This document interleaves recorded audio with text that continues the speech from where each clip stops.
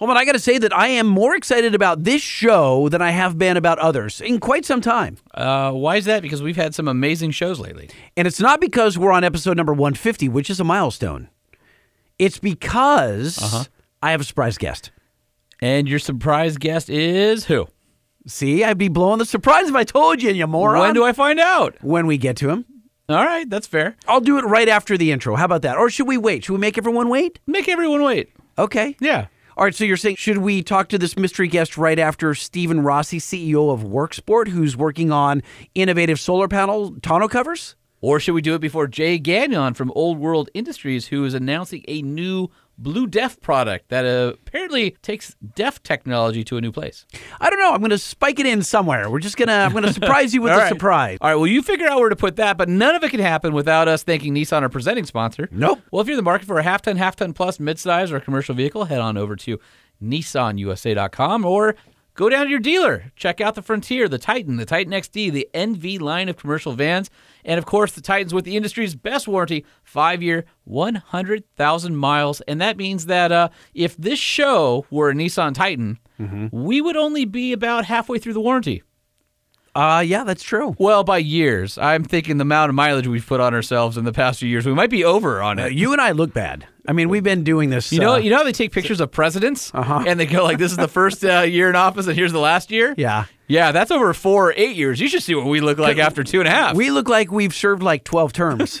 It's amazing what 150 weekly episodes will do. Actually, I think we're at 157 if you include all of our bonuses. Hey, wait, did I tell you that I ended up borrowing that customer's Nissan Titan truck? I remember you saying you were going to. I did, and this is going to sound embarrassing, but I was blown away how smooth riding it was.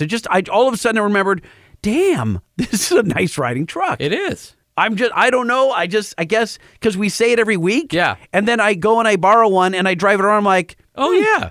We're not lying. Like, it's legit. No, they're great trucks. Yeah, so if you want to experience the fine, smooth ride of the Nissan Titan, head down to your Nissan dealership. All right, we also have to talk about our friends over at Decked, which people think that we're BSing about that new thing that's coming out that Decked is going to do. And No. You and I are stars in the commercial and all that stuff. And right. I'm getting called out. They're like, you guys are totally making it up. It didn't happen. We've been like, Greg, when can we finally talk about this thing? I don't understand why he teased us. And now we're teasing you. Well, because so from Greg's standpoint is, they had an opportunity, I guess, to make things even better than they already were. Okay. And so they took it. And so he's like, sorry, guys, we're making the product even better, so but wait a minute. Stop. What we saw was rad. I know. Production ready to go. And they're going to do some more stuff, so what you guys get on the back end is even better. All right, well, since they can't buy that thing yet, the quote-unquote thing, what you guys can buy if you need a storage solution for the bed of your truck or your van, go to Decked.com, because you may or may not have seen the ads. They're all great, but really it's these 2 buttery, smooth, sliding drawers that you can stack 2,000 pounds on top of. So if you have a quad, you want to put sandbags, I don't know why you'd have sandbags, but you can put anything you want on top of this Decked system. It's industrial strength, beyond industrial strength. And if you don't have a truck that can take advantage of the Decked drawer system, you can always pick yourself up a D-bag, which is like a Decked system for your back. Heavy-duty backpack organizing solution, Decked.com or Decked.com. That was awful. I mean, that was awful. All right, well, I'm going to redeem myself here. Nissan, Decked, you're in good company, because I am going to tell you the news. What? What news? We are going to be around for at least another year, because we picked up a new sponsor. Oh, wait, what? Who? What? Yeah, we picked up a new sponsor that wants to spend an entire year with us. When did this happen? Like yesterday. Well, you and I talked it could happen, but I just go, it's home and not going to happen. Kind of like you do with me. Pretty much.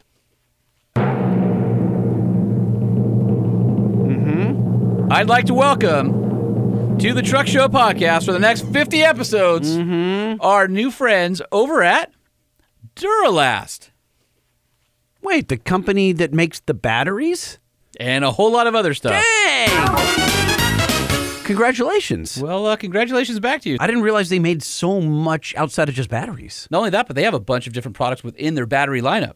You're talking about the Duralast Pro Power, the Duralast Pro Power Plus, the Duralast Pro Power Ultra, and the Duralast Pro Power AGM. You know it.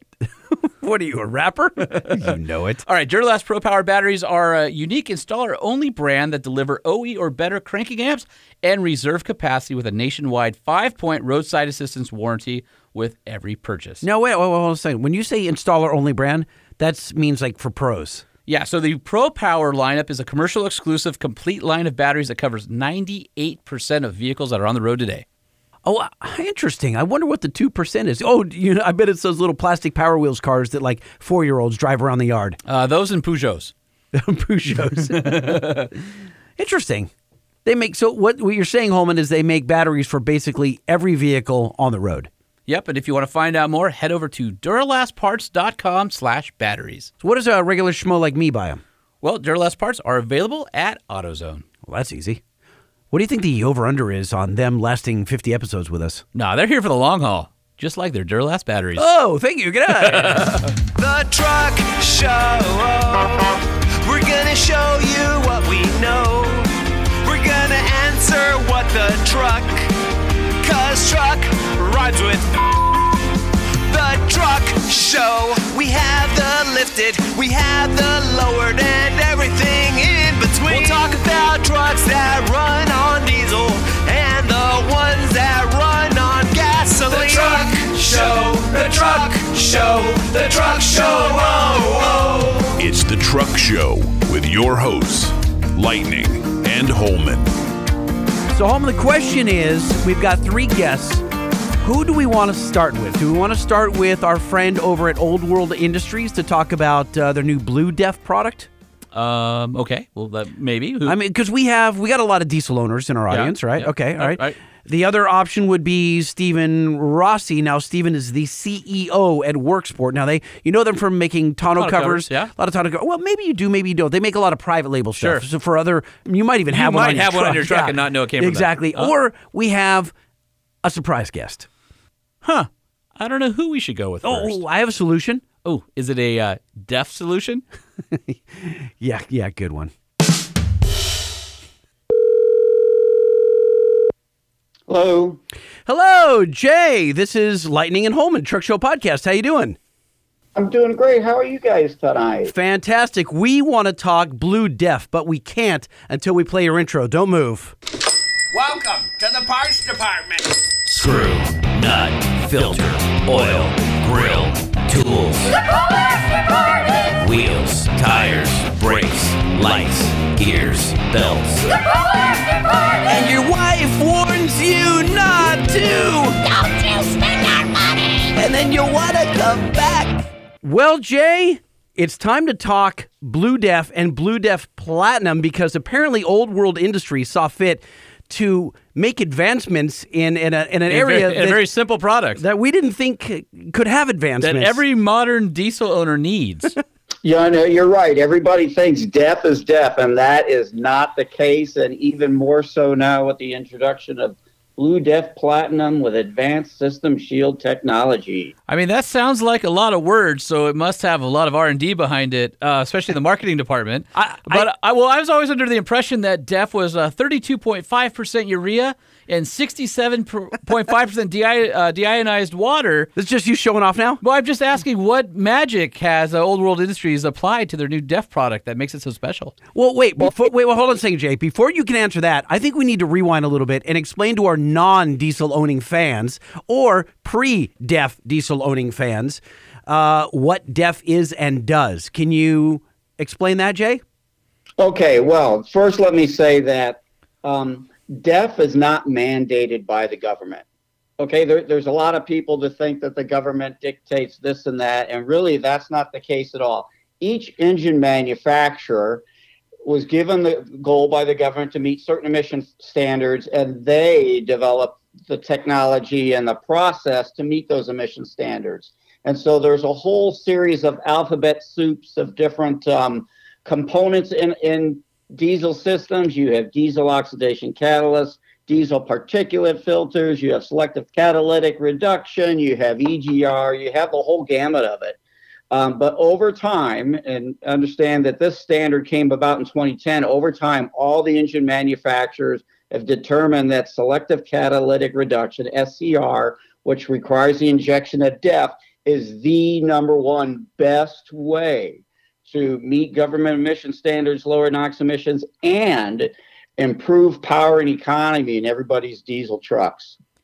And I'll say that Blue Def is probably the most prominent brand out there. We've had Old World Industries on before talking about Blue Def in the past, and it seems like you guys are at every truck stop, sometimes even on the islands, and also on every end cap and just about every auto parts store in America, it would seem. You know, you're right. We are the number one brand of DEF in the United States. You can't go into an automotive store or most of your major home and garden stores and not find Blue Def. You might find another brand, but almost without fail, you will always find Blue Def. And that's because of our commitment to quality, and it's because of our dedication to supporting our customers, our retailers, and making our brand as strong and attractive to the consumers as we can. But Jay, hold on a second. Why would you improve it and not just rest on your laurels and make tons of profit off the existing Blue Def? Why go and make something good even better? Well, you see, but people are having issues with their trucks, and this is nothing new. It just doesn't get talked a lot about. People tend to think that, oh, I got bad DEF. That's why I'm seeing regens. That's why I had to replace this. That's why I had to clean that. And really, that's not the case so much, especially with a high-quality brand like Blue Def. There really is no such thing as bad DEF, but one of the idiosyncrasies of DEF injection is that if your vehicle is not operating in an optimum temperature range, if the exhaust system doesn't get up to an optimal temperature range and stay there, then the vaporization process after DEF is injected into the exhaust stream is not as efficient as it should be. And that can lead to a buildup of deposits inside the exhaust system. And those deposits can eventually grow, get larger, and choke off the exhaust stream. And that's when you start to see a loss of power. You start to see a loss of fuel economy. And, you know, we decided that we needed to find a solution to it. We are the number one brand in the country, and we felt if anybody could do it, we could do it. Really, being in the diesel industry, Holman, you're familiar. You've driven enough new diesel trucks, and the guys that I talk to on my side, they all use DEF begrudgingly. Like, no one wants to put an additional fluid in their vehicle. Normally you pour in the DEF and it spills out all over the side of your truck, and it crystallizes. Yeah. So I can imagine what the inside of the SCR must look like around the injection nozzle for DEF. But not anymore, because, Jay, is it true that new Blue Def Platinum does not crystallize? Because it has advanced system shield technology, Lightning. Well, no, all DEF does crystallize to a certain extent. Oh, no, But hold what on. Platinum Blue Def? You can't boo him for that. He's explaining what Platinum does. Oh, okay. Come on, guys. All right, so let's set the slates clean. What people need to understand is before the drive for lowering emissions, when diesels were slow and dirty and they pumped smoke out all over the place, in some venues, that's cool. But to the government and the general population, it's not cool. But if you look at the type of fuel economy and power you were getting 20 years ago, and you monetize how much you were spending on diesel fluid, and you compare that to the expense of diesel plus DEF now, you will find out that you actually have total less spending on diesel and DEF now because of the improvements in fuel economy over what you were seeing before. And again, understand that DEF wasn't mandated by the government. DEF is part of the technical solution that allows the engine manufacturer to treat emissions after the combustion process. So no more do they have to be over-reliant on exhaust gas recirculation, which poisons the combustion process, or which reduces power, reduces fuel economy. Now the OEs, they tune the engine for power and economy, and they take care of the pollutants post-combustion. That's why your half-ton Ram pickups are getting 33 miles per gallon. That's why your Super Duties and Cummins and Duramax, that's why they're getting 900 to 1,000 foot-pounds of torque. It's because of the advanced technology that was really driven by the government's efforts to reduce pollution levels. So everybody should really be grateful, and they should be glad that DEF and diesel and this technology is as cost efficient as it is compared to what we used to deal with. I hear him clapping, Jay. Hey, they love what you had to say. I think not only did we erase the booze, let him finish, but we allowed them to be educated. Hey, I don't like to spend any more on my vehicles than I have to either, except for the fun stuff. But this is a situation where it is giving everybody the best of both worlds. Again, more power, better fuel economy, cleaner environment. If you go back and you look at the specs, you'll find out emissions coming out of diesel trucks are probably, compared to the 80s, it's like a 98% reduction in emissions coming out of the tailpipe. You give them a few more years and you'll be able to breathe what comes out of the tailpipe, even from a diesel vehicle. Now, if we can eventually get to a place where everything is properly combusted in cylinder, you'll be out of business, right? But can that even happen? Hey, well, I won't ever say never. And, there's still lots of things that haven't been put into the diesel engine strategy that exists in automobiles. As you know, in automobiles, you got pre-catalyst, you got post-catalyst, more refined computer-controlled ignitions and timing events and all of this stuff. The technology is unbelievable. You've got start-stop technology. Many of those things haven't caught up to the diesel industry yet. Will we ever get to the point where they never have to improve it again and it's completely finished? I don't think so, because there's always going to be a drive for more power, more efficiency, and more economy out of these motors. Now, does the new Blue DEF Platinum replace regular Blue DEF? So when I go into a truck stop, will I no longer be able to buy Blue DEF and it's just going to be the Platinum? Because that would make sense. Or is regular Blue DEF cheaper and Platinum is the same price? Or is this premium above the current price structure of Blue DEF? Too many options! I know. Which way? I mean, I got to know. Eventually, we will get Platinum at the pump. That's not happening now, but that's future plans. There's a lot that has to take place for that to happen. But I think you're always going to see two versions of DEF, at least from Blue DEF, because consumers want choices. And the conditions that are more prone to creating deposits in the emission system, not everybody drives under those conditions. So not everybody will realize the same benefit. It's kind of like premium gasoline. Some cars run just fine on regular gasoline. Others, if you really want the best out of it, you got to buy premium. How will I know, though, Jay? Like, how do I make that determination if I've got a 2015 Ram with a 6.7-liter Cummins in it? How do I know which DEF I should be using? Hey, well, if you are having no problems, then you can't go wrong by using Platinum, because Platinum is a preventive measure. It prevents the deposits from forming, so you really have little to ever fear about it happening. I have a series of questions that I would just pose to the consumer or the commercial fleet manager, and I would just ask them, number one, how does their fleet operate? Does it operate under low speed, low load, stop and go duty cycles? Do they frequently operate in low ambient temperatures? Do they experience frequent or prolonged idling? Those type of questions can help them understand if they might be prone to a deposit issue. And the problem is, in the industry, most people don't even realize they have a problem, and they're not really sure exactly what the problem is. As I said before, a lot of people just say, oh, the problem is bad DEF, flush the system, do whatever. When really, if you didn't open up the system, you might not be aware that this is building up inside there.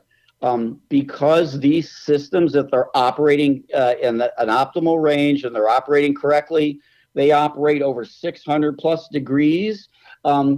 Any low-level deposit buildup will automatically be burnt out through passive regeneration.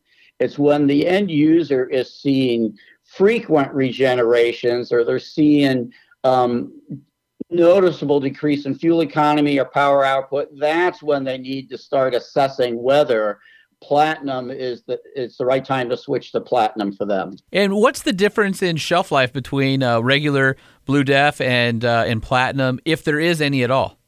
There is no difference in shelf life. Properly maintained it's very easy to have 2+ years of shelf life out of Blue Def brand products. Now, if you're buying that much, it's sitting around 2 years. I would suggest slowing down a little bit. But So I wanted to go backwards just a little bit. If you're a hot shot and you're pulling 20,000 plus pounds and you're on the highway 6 days a week, then maybe you don't have any deposits, right? Maybe this isn't for you. As you talked about, this is a guy who does a lot of idling. He has a truck just to pull short a boat. trips, probably. Yeah, he drives, because we have a lot of guys that I know personally that have big trucks, and Holman and I have talked about this before, is that they bought this huge blunt instrument to do a job. Well, how do I best say this? They bought the wrong tool for the job. In many cases, right? We call it diesel inappropriateness. There you go, diesel inappropriateness, right? Where you bought this incredibly powerful truck to go 2 miles and tow like 2x4s. No, bring your kids and drop them off at preschool. That's right, and so what's going to happen is you're going to clog that DPF. You're going to have potentially these SCR issues. So this is designed for that guy that's doing those short commutes and potentially using his truck wrong. Hey, well, I'll kind of sum it up to another brand's major marketing theme from years ago, and I won't name the brand because I'm not plugging other brands, but it's kind of like, you pay me now or you pay me later. Do you change your oil frequently, or do you stretch it to the absolute limit and take a risk of acids and residues building up of the system and shortening the life of your motor? How well do you want to maintain your vehicle?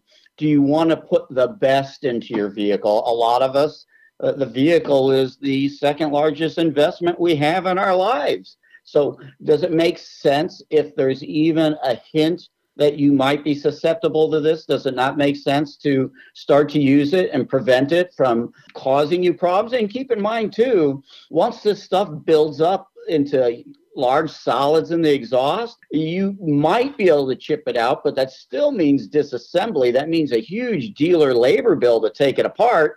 And more than likely, you can't chip it out. You can't chip it out of a ceramic or a honeycomb type catalyst. It's like passing a kidney stone for your truck.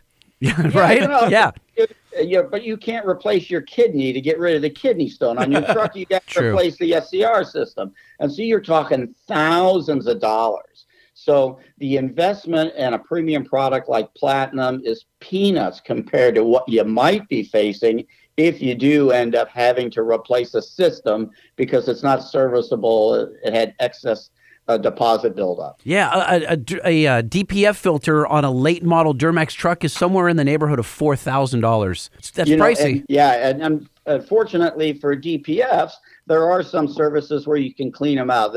The availability or the potential to clean out an SCR catalyst isn't nearly as common or readily available as it is for a DPF type catalyst or filter. So the $1 million question here, Jay, is when can we buy Blue Def Platinum? When does it hit the shelves? Well, it is in a large portion of the country. It's been a massive undertaking to gear up and get it everywhere. I believe the West Coast is one of the slowest areas to receive it. But in the Midwest and the East and the South, it is readily available on shelf. And it is in all the major automotive suppliers. It is branching out to more and more of your hardware, your farm and fleet type stores. We're just in the beginning of expanding the distribution network. And by this time next year, it will be just as common on the shelf as regular Blue Def is now. Fantastic. All right, guys. Well, you heard it here first. You need to convert from Blue Def, unless you're happy with Blue Def, to Blue Def Platinum. Especially if you are doing all those really bad things to your diesel, like short trips and idling and no loads. Yeah, and stop that. Cold weather and all that kind of stuff. Buy a Ridgeline or something. You know what I'm saying? Hey now. Well, Jay, we really appreciate you making the time for us. No, hey, I'm so glad to be a participant on the truck show today. Sean and Jay, I can't thank you enough for giving me this time to reach out to your audience and talk more about Blue Def and Blue Def Platinum with Advanced System Shield technology. Well, when you guys come out with Blue Def Extreme Platinum, come on back to the show. We'd love to have you on to talk about it. But until then, we will help sing the praises of your latest Def product. Thank you guys so much. You got it. All right, be well. Talk soon. All right, thanks, Jay. Take care. Holman, how you feeling about some truck news? You got it in you? We are overdue on the truck news. All right. What's new in trucks? We need to know. What's new in trucks? We need to know. What's new in trucks? We need to know. Lifted, lowered, and everything in between. What's happening in the world of trucks? Yeah, it was all right. No, I think that was good. It was. I mean, we're rusty. We hadn't done that one in a while. But it was tight. There was good. The compression sucked up the silence afterwards. Yeah, I did sense a little bit of that. Yeah, it was nice. It was good. Okay. Hey, you know how the internet is sometimes when you are talking to people? No. No, okay. No. There's a vehicle that was rumored for a while, and then a company teased it, and then I was on the forums or on the Facebook groups, and one guy's like, "Oh, I really want this particular vehicle, and I hope it comes out soon," and all this stuff. And I wrote back and I said, "You're going to be really happy on Tuesday," because I knew that vehicle was going to be announced. And he goes, What am I going to be happy about? And I go, "Everything you've ever desired will come true on Tuesday." And he goes, What does that mean? And I said, "It just means that..." You're just trolling him so hard. You just have to wait till Tuesday. Well, what time on Tuesday? I'm like, "You'll know it when you see it." And then it just like it went on. And at some point I go, "Dude, I can't actually tell you what's happening Tuesday. Just understand that on Tuesday, something's going to happen and you're going to be really happy." But why couldn't you just say, because it's... Embargo. Because I didn't want to be that obvious. But you were totally being obvious. That's my point, and he still was dense about it. So then Tuesday came around, and Jeep officially announced the 392 Rubicon. Yeah, everybody was talking about that. That was, well, I don't know about everybody, but anyone who likes horsepower and Jeeps, that's for damn sure. The Wrangler Rubicon 392 has a 6.4-liter Hemi V8 from the factory with 470 horsepower and 470 pound-feet of torque, backed by a TorqueFlite 8 HP 75 8-speed automatic transmission, and it'll do 0 to 60 in 4.5 seconds. Dang, for a Jeep? And cover the quarter mile in 13 seconds. Oh, my God. That is freaking... Insanity? Yeah, that's bonkers. So what's funny is it's got 373 gears, and all these people online were like, "Why couldn't they put 410s in it?" I'm like, it literally does 0 to 60 in 4.5 seconds. Clearly, gearing is not an issue. I mean, what? Like, what more do you want? What are they trying to rock bounce up Mount Rushmore? I don't even know. I need my Jeep to do 4.1 seconds, you know? Now, wait, stop for 1 second. All right. This is the Jeep that nobody said would be made. They it said was just never going to happen. They're just teasing us. Yeah, they're going to tease us forever. And I drove the concept, and we played the video. But remember, we talked to a guy who makes his business dropping these engines into Jeeps. I wonder what happens to that business. I guess he's totally fine. Yeah, trust he's me. fine because there's enough Jeeps on the road that still need it. Yeah, well, he's doing demons and Hellcat swaps and all that kind of stuff. Okay. So anyway, the new Jeep is pretty cool. It's going to be basically come fully loaded. Mm-hmm. It's got this really interesting, innovative hood scoop called the Hydro Guide. And it's a hood scoop that provides cooler, denser intake charge for the air-hungry V8, as you would expect. But to ensure it's always getting fresh air, the Hydro Guide uses a tri-level ducting system that has a series of drains so it can separate water from air to the tune of 15 gallons a minute. Well, I'm trying to process that. So especially 15 gallons a minute is a lot. I mean, you're throwing buckets of water at the hood scoop. Yeah. So basically it's saying it's especially helpful for torrential downpours or river crossings that might see a bow wake wash over the hood. It's not going to flood out your engine. And there's also a secondary air intake path. So if like snow or mud or debris blocks the hood scoop, the Jeep can still pull in air. I would love to see how that. I'd like to see a schematic. Yeah, it's pretty impressive. Huh. It comes with a 2-inch lift, and so the water fording depth is 32.5 inches, which is pretty darn high. Oh wait, it comes with a 2-inch lift. Yeah. So do any of the other Rubicons come with a lift like that or no? Well, it's 2 inches above a Rubicon. Okay. Yeah. So 33-inch tires. And basically, can I add a dumb question? Like why? Just because or Or was because they're taunting you and saying it'll fit 37s, but we're giving you 33s, but throw 37s on it, and you're totally. So it's kind of like in a smaller way where Jeep said the JL and the Gladiator came with 33s, but really could fit 35s. Yeah, and wink, you can wink. Really fit a 37 on a 392. I mean, allegedly. Allegedly. So anyway, this is also comes with a pretty exotic exhaust for Wrangler. It has active dual mode setup that's not only tuned for performance. I hear that the exhaust sounds like this. A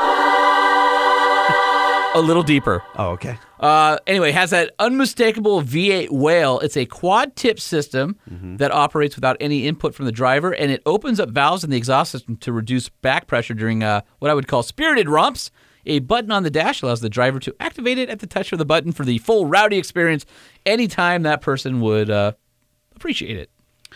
More than his neighbors, I'm sure. I'm very excited because based on, the Ram with the not Hellcat, but the 702 horsepower. Right. Like that thing sounded so unholy. Oh my God, that thing was unbelievable. And this Jeep, I saw some of the video clips of the Jeep just barreling out. Doing all the sand dune stuff. Oh my God. So it's full-time all-wheel drive, but also has 4-high lock, neutral, so it allows the Wrangler to be towed, and of course 4-low. It's a 272-to-1 low range, and everybody's like, well, it's not a 4-to-1 like the Rubicon. I'm like, guys. It doesn't need to be. It doesn't need to be. The whole point of low gearing is to make up for a lack of torque for crawling. The V8 has plenty. It's going to be just fine. The chassis has been beefed up for V8 duty. Has upgraded frame rails, beefier front upper control arms, and cast iron steering knuckles in place of the aluminum ones on the standard Rubicon. Heavier duty brakes have been included for increased stopping performance. And the Y-Track Dana 44's front and rear use the same TrueLock locking differentials, but have thicker axle tubes for more durability. And the shocks are special aluminum Fox monotubes from the factory. Approach angle is 44.5 degrees, 22.6 breakover, and departure is 37.5, which... How does that compare to the existing So Rubicon? A couple degrees better in each case. And then they also added the off-road pages to the 8.4-inch Uconnect system.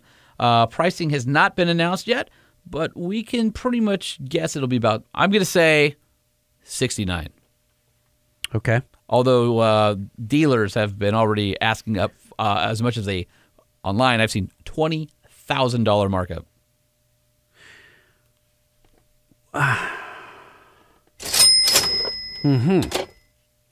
There will be no shortage of wealthy individuals that will snap all of them up, just like the TRX. I wouldn't be surprised if they are all sold right now. It's like to have that kind of do-re-mi. So you were talking about the conversions that are available. Did you hear about the 840 horsepower Demon V8 powered Jeep Gladiator? No. It was sold at Barrett-Jackson for, can you guess it? No, I didn't see what it sold for, and I'm going to guess...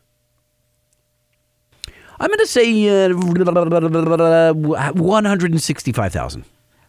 So about $105,000 more than you could get your 392. Yeah.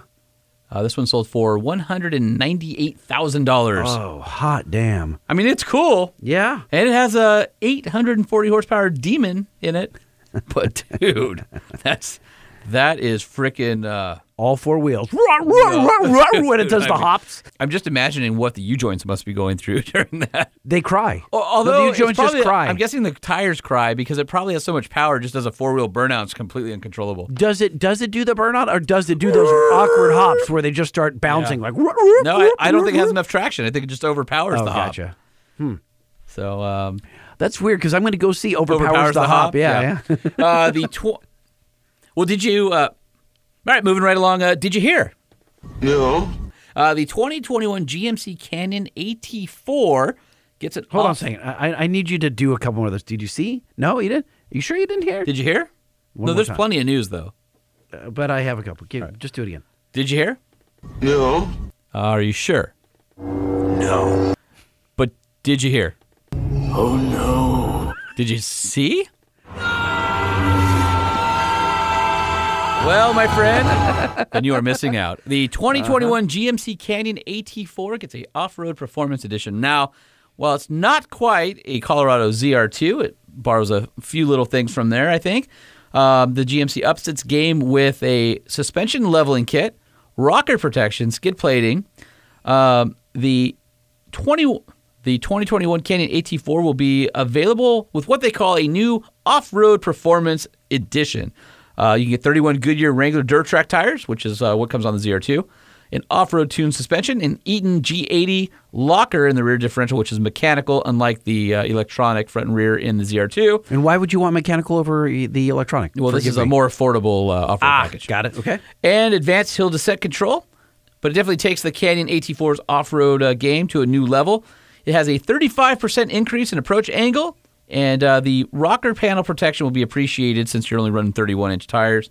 The new special lightweight yet strong aluminum front and mid undercarriage skid plates are 5/32 inch thick, and that's not my 10/10.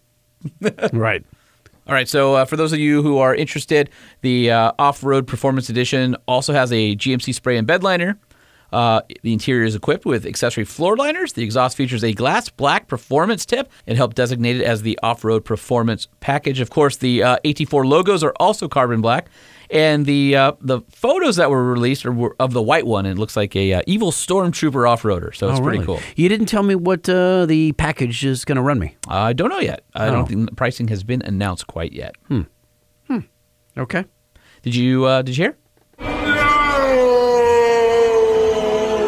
No, I didn't. That was a long no. Oh, sorry. The 2021 Rivian R1T build and price page is now available at Rivian's website. Really? It's almost a thing now. It's almost a thing. So if you're curious about what the Rivian will cost, the launch edition will be available in June of 2021 with a price of, can you guess? Yes, I can. I'm going to guess $71,000. $75,000. Oh, okay. Comes loaded. There's also the Adventure and Explorer editions, which are... As if I could afford that. I don't know where your dollar went. I don't know. The Adventure and Explorer editions, Adventure will be starting at $75,000 as well, and the Explorer edition, $67,500. All three versions of the truck will come with more than 300 miles of range, which is what I consider the bare minimum of adventurous range in a modern vehicle. What's exciting that it's finally real, you know? I'm just wondering if where your dollar is. Oh, is it still with Tesla, or did you move it to Rivian, or my dollar? I mean, my $100. Oh, is it $100? You spent $100. Yeah, it's. What do you mean $1? Wow, I was thinking that you only had to give up $1. You actually gave up 100 of them. Yeah, $100. You're saying? Oh, did you hear? No. Lightning's an idiot. Yeah. $100 down on the Cybertruck. That's what you're referring to, right? I am. Yeah, I mean, they don't do it for $1. It's $100. You can get them back, right? I think so. You can't afford a Cybertruck either. No, I can't.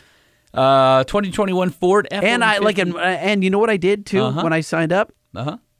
You do know what I did? You gave them your alter ego's name and email so they wouldn't spam you. No, I figured I'm going for broke, so I didn't do the dual motor. I signed up for the tri-motor. I mean, fine, but it'll never happen because you're never going to, you just gave them $100 so you could tell people, I didn't. I'm in the queue. I have told no one but you on this show. Which is thousands and thousands and thousands of whatever, people. So you guys are listening, but I'm telling Holman, and it's just between us. Did you hear? No!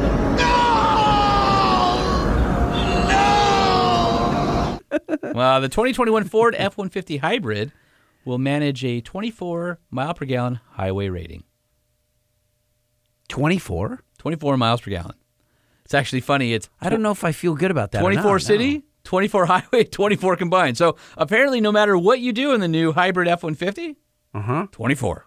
24? I mean, 24 in the city, that's solid. I guess it is. Okay, all right. Huh. You on board? How about new? Are you ready for another truck news story? Yes. Well, too bad we don't have any. All right, Holman, it's time to talk to a CEO, if you don't mind. Stephen Rossi, CEO of WorkSport. Who apparently listens to the Truck Show podcast. That's weird. Why do we have all these CEOs who listen to the show? I don't know. Why don't any of them offer us jobs? I do know that. All right. Well, before he changes his mind, why don't you dial up Mr. Stephen Rossi? Hello. Hello, is this Mr. Stephen Rossi, Lightning at Home and Truck Show Podcast? Hey, how are you? We're outstanding. We can't wait to talk to you. But first, we have a quick intro. Don't move. You're the innovator motivator. You're the innovator motivator. You're the innovator motivator. Make new stuff and it's really, really cool. Yeah, you're the innovator motivator. Step on up and tell us what you're working on. So Holman, Stephen Rossi is the CEO of WorkSport, and they are definitely innovator motivators. Yeah, they are doing some cool stuff in the e-space, and came across them. In fact, they're working with our friends Mark Hanchett over at Atlas Motors. We'll get into that a little bit. But you guys have a product that's starting to make some waves in the TerraVis.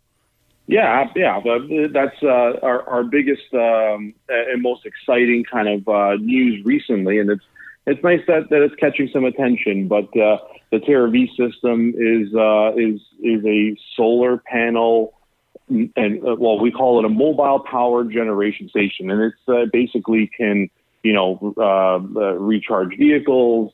It'll provide off-grid power. And generally it's something that we're pretty proud about. So basically, you're taking the wasted real estate of a tonneau cover and making it solar panels so that it can generate and recharge a removable battery pack in the bed of a truck, or be integrated with the vehicle, especially in the electric side of the market, to help recharge those batteries, and basically taking what is unused real estate and using it for good. Right. And Stephen, why has no one done this before?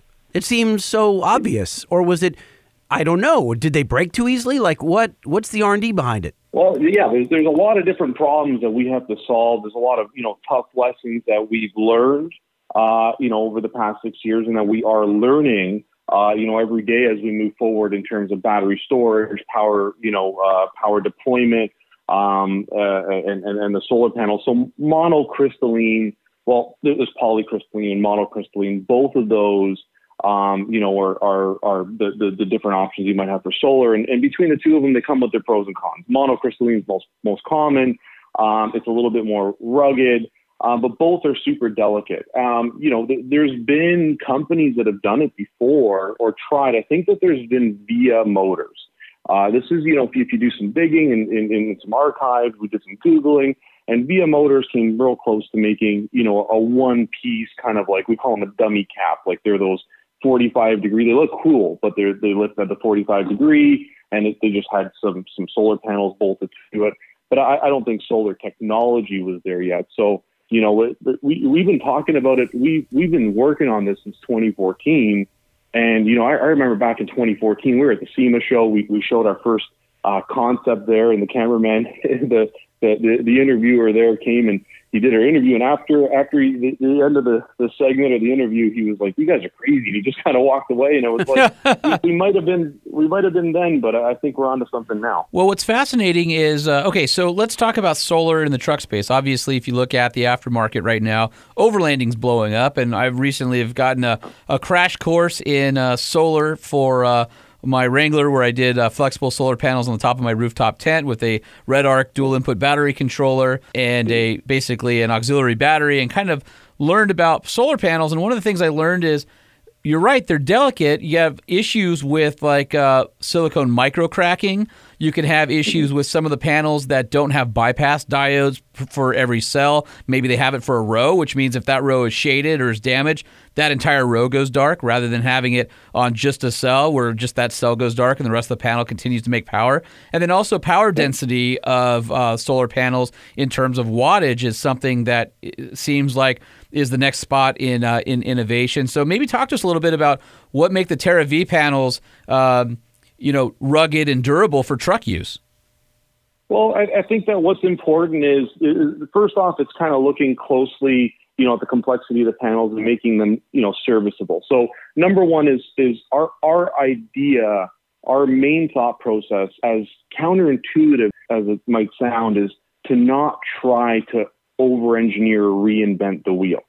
So it's delicate because I'm the kind of guy that just keeps pushing something and pushing something. But, you know, our design team, who I've learned to love, and our engineers, you know, they bring us down to earth, basically saying, let's use what's there. Let's improve how it may function with our system.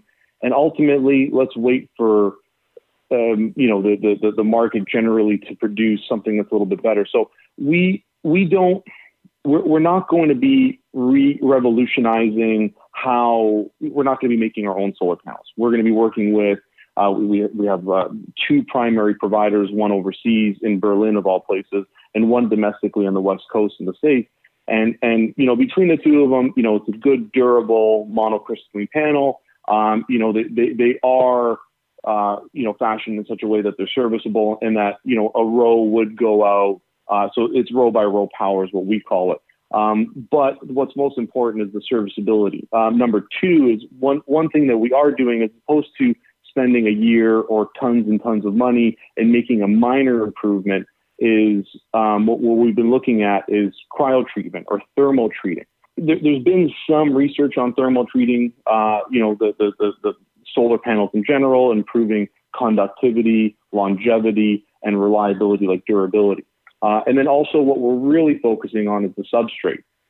So how are we insulating the panels from vibration, and how are we, what are we mounting them to? Is it going to look like a carbon fiber or an aluminum? And I think that maybe you've seen it with your, it seems like you know tons about solar in the crash courses you took, is one thing that people don't commonly realize is they produce a lot of heat. When they're soaking up the sun, it goes hand in hand, but when they're actually generating, you know, they got that optimal angle, they're really, you know, producing almost peak efficiency, they actually emit through its own cycle, you know, lots of power. So it's how do you make that not affect the covers operation as well? And these are all things that we're looking at, you know, using the best materials we possibly can. I can get more technical with that. But, you know, it's an idea of using the most stable monocrystalline panels we can that are commercially available and serviceable. And the whole idea of the TerraVis, to finish that statement, is that, you know, each panel is serviceable. So if we make a 2.0 panel or a 3.0 panel, we can upgrade our clients, you know, on kind of like a swap in or trade in kind of program, so that, you know, as we can improve the system, you know, they can reap those benefits without having to buy a whole new lid. So, wait, Stephen, I don't understand this lighting. When you say serviceability, what do you mean? You're fixing a panel when it's broken, it's shattered, or you're swapping it out? Like, or basically, I'm guessing it's just a dead panel can be easily replaced without replacing the entire assembly of the tonneau cover, right?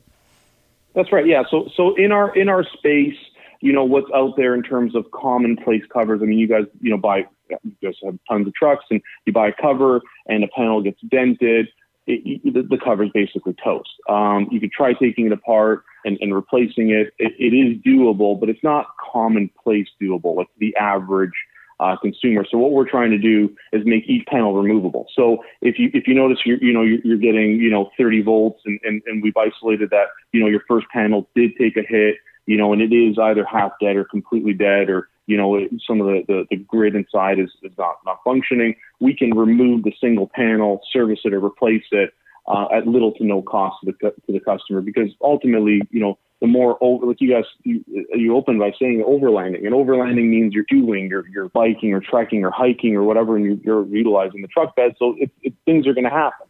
And when that does happen, you know, you want to be able to service it without having to buy a whole new cover or take the cover off, you know, send it in or have it repaired, because it is kind of a piece of tech.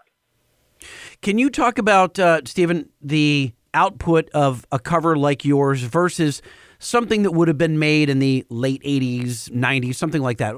I know that nothing like that existed, but I'm wondering how the actual technology of the solar panels have improved over the years. So what output could we expect from a truck, from a tonneau cover made with your equipment, as opposed to had someone made it with 90s technology?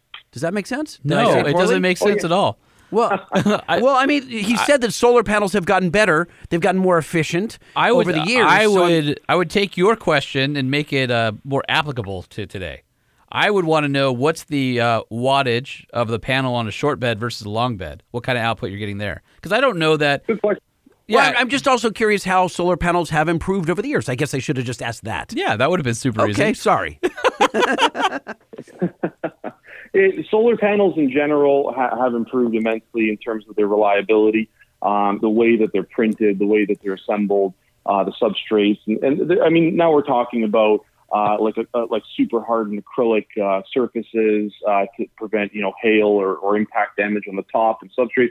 We get a lot more technical, in terms of the general monocrystalline panel in itself is just improved. I think, and I don't know everything about it, but, my understanding was we were, seeing like in the teens of efficiencies in terms of solar panels, when technology it wasn't new, but it was just being more broadly adopted. The way it is now, it's not impossible to see a 21 or 22, well, not 22, let's say 20 to 21% efficient panel becoming economically priced. So within the realm of affordability. So we're not going to be selling a $10,000 tonneau cover. We're going to be selling an affordable tonneau cover that's going to produce, 20 to 21% efficiency. Now, that efficiency is a scale that I can barely define verbally, but you basically, I think the question was asked great. It's like, how much is my 8-foot bed going to put out, and how much is my 6.5 foot or my 5/8, which are, the 5/8 and the 5.5 and 6.5 on the full size trucks are so close that, let's call it a short bed and a long bed. The 8-foot beds, we've been able to get very close to 1,000 watts. Wow. Or a kilowatt. Dang. Out of a domestic high efficiency panel, so a little bit more expensive. But a kilowatt and we're not angling this cover. We're not putting it at a 45 to the sun, or it's flat on the truck. The truck's parked in the sun, and we're testing it, and we're getting peaks. And I don't mean, I'm not playing with words, but we're getting 980s. 1,000. We're getting there. Yeah, I think we're, as I say, we're curious about optimal conditions, because of course the position of the sun, the time of the year, the angle of the panel, the amount of daylight. Those are all things that affect it. Are we assuming that the most people understand how a solar panel even works? I mean, you do have to have an angle on it, right? If it's direct if it's perpendicular to a ray of sunshine. Well, you don't have to have an angle necessarily, but it would be optimized if you were pointed at the sun. But most people, because the vehicle is parked, the cab has a shadow, you're parked the opposite direction, you park on let's say it's the east side of your house in the driveway, so it gets morning sun. But as soon as the sun goes in the afternoon, now you're not getting that sun. But the benefit of having, let's say, 1,000 watts of potential energy versus maybe, let's say, 200 watts of potential energy is that bigger panel is going to be able to absorb the sunlight that's available earlier in the day and later in the day to make some sort of power. So it'll be, as long as there's some sort of light, the panel has the ability and the potential to make power, but always a solar panel is always going to be best if it's optimized and tracking the sun, which in an automotive application isn't exactly practical. Well, no, what you do, Holman, is that Stephen needs to make beds like scissor lifts, like in mini trucks. Yeah, mini trucks back in the day. So it goes up and then left, right, back, dumps, and follows the sun. Sure. No, what he needs to do is partner with Waze and then route all of your driving so that you only make turns that put the sun on your solar panel. Hey guys, slow down. I'm writing. He's like, God, what a waste of time that show was. Yeah, no kidding. No. These are real. So people are going to be spending hard money on this product, and they're going to want consumers today. You interview vendors and manufacturers. You guys can see all kinds of it's not good. Good enough isn't good enough. It has to be wicked. Today's it's a feast or famine in today's market, and we can't produce okay. We got to make awesome, and that's in kind of one of our corporate cultures is looking at that. What we've noticed, we use the phrase meaningful power. At a certain point, a system requires certain amount of energy to even operate, and it's not producing enough. The system consumes more than it gets, so it's actually deficient. But what we have to consider, what we've found that's been really cool, and this is borderline meaningful, but kind of interesting to talk anecdotally, is that we've noticed that our panels are picking up stuff from the moon. I know it sounds crazy, but these panels are so sensitive that, like, we're like, what's going on here? It's like, we got a little bit of juice overnight. Is something wrong? No. Hold on. You're not wrong. You're just maybe less than right.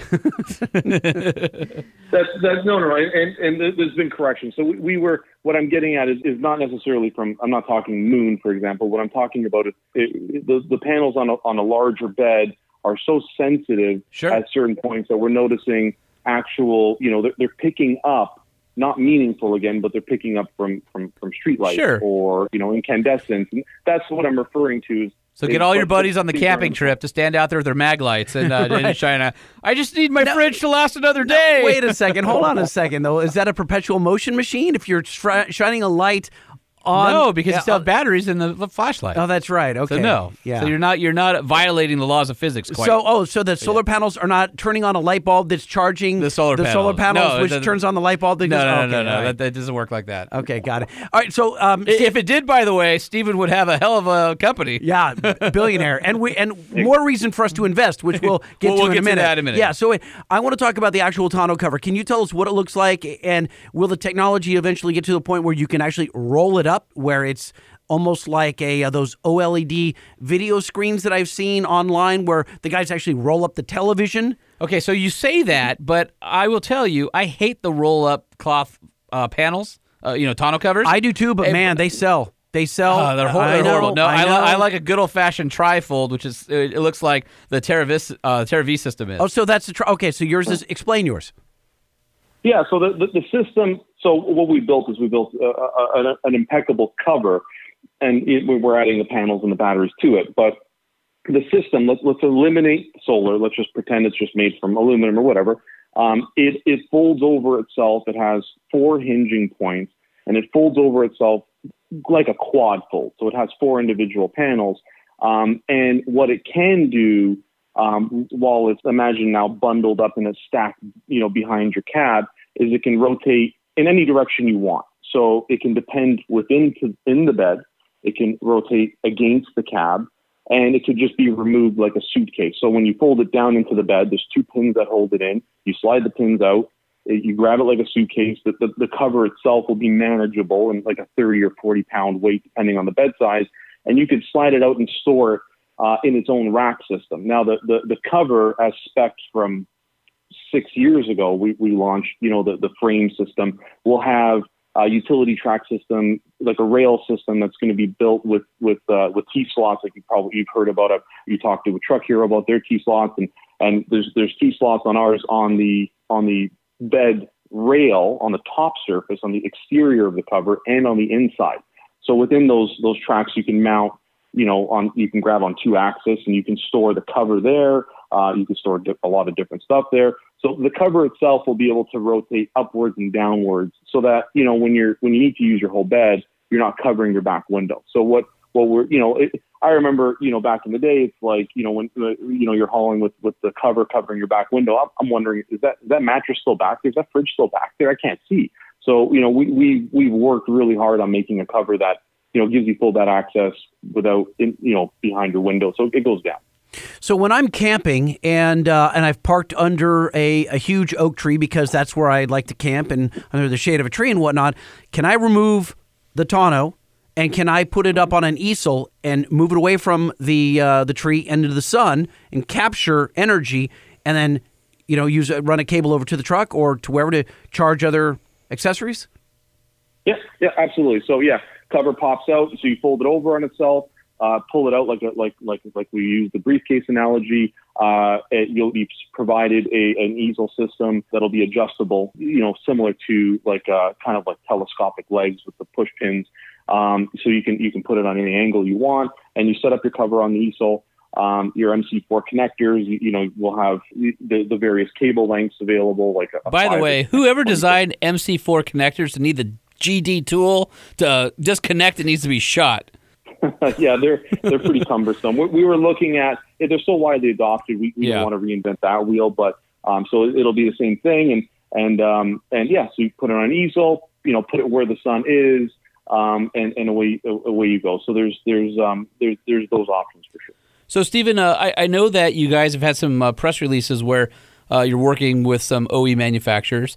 But to that extent, when I go to worksport.com and it sends me to the growth is all but inevitable, and it's got a graphic here that wants me to learn how to invest in the company, I'm seeing the outline of a Cybertruck with a progress bar on it. You got that infographic, yeah. So the objective, albeit the Cybertruck is widely adopted, we're waiting to see what Tesla is doing with their re-engineer. Their initial design doesn't look like it would accommodate in-bed or inbuilt retractable cover, I believe. But the idea would be to make a product available for the Tesla Cybertruck owners if we can. So I know our team used that graphic. It doesn't, directly imply that we're doing any business with Tesla.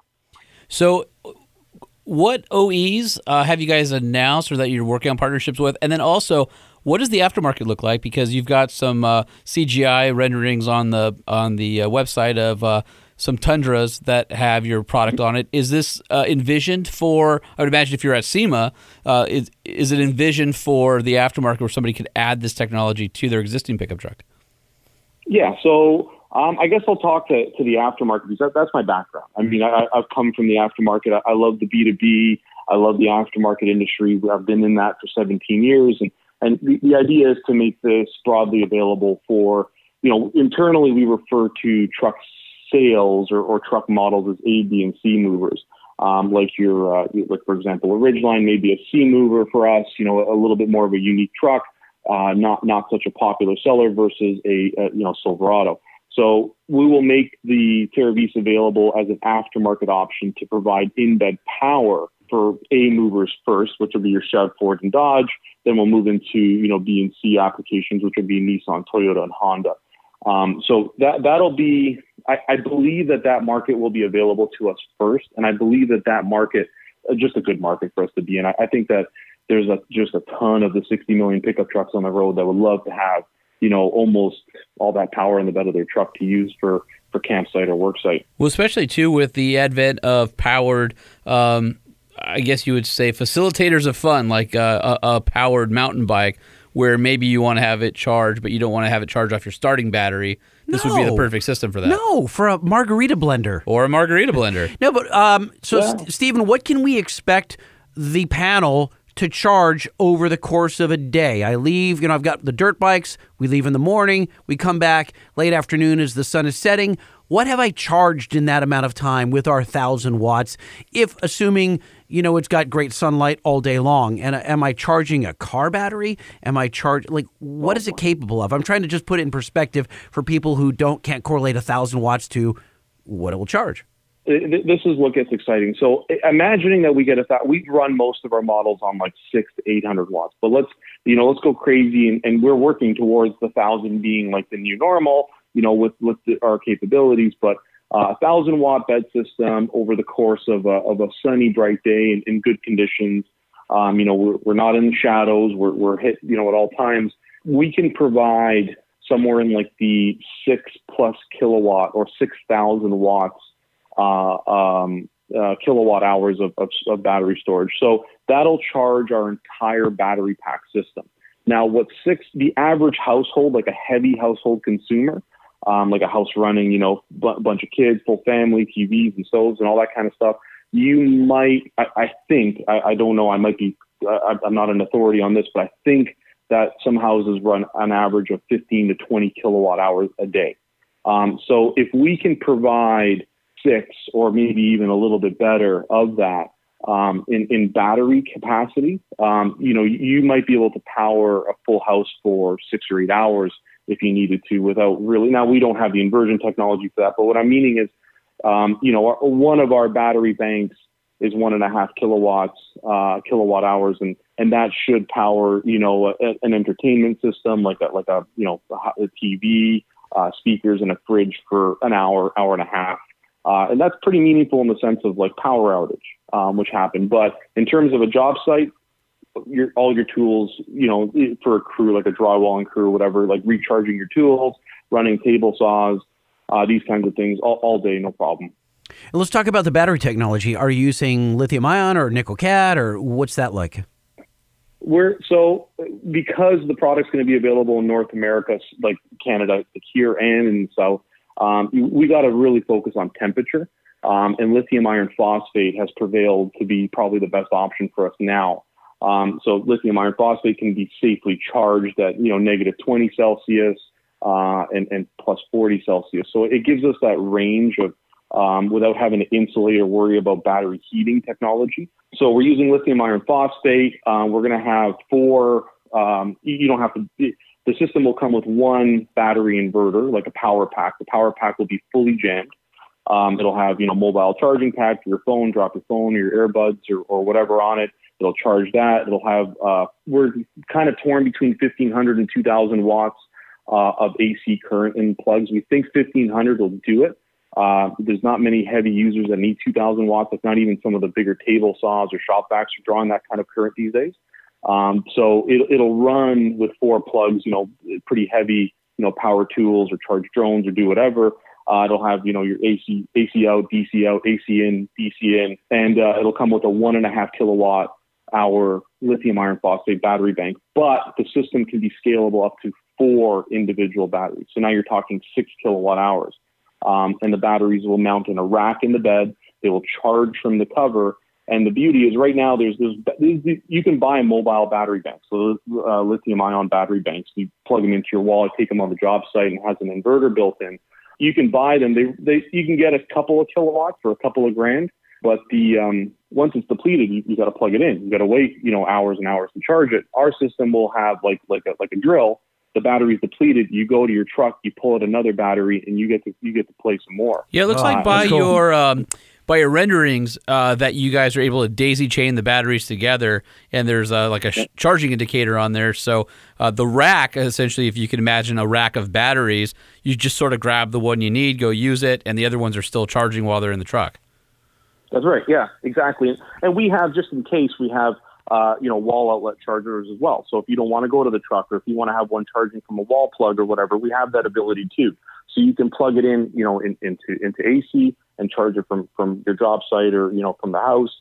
Or you can buy more batteries. The beauty of the TerraV system is you don't even have to buy our cover. I know that we want to keep people in our universe. We want to have, people in love with buying a solar cover and having to charge our batteries, but you can just buy our battery packs and you can plug them into the walls, wall outlet and charge it and bring it to the job site or campsite or whatever you want as well. So I think the first battery, so lithium iron phosphate is also known as LiFePO4, is sort of like the shortened version of that. Is in the Dometic recently released their PLB40 battery pack system, and that uses a LiFePO4 battery system.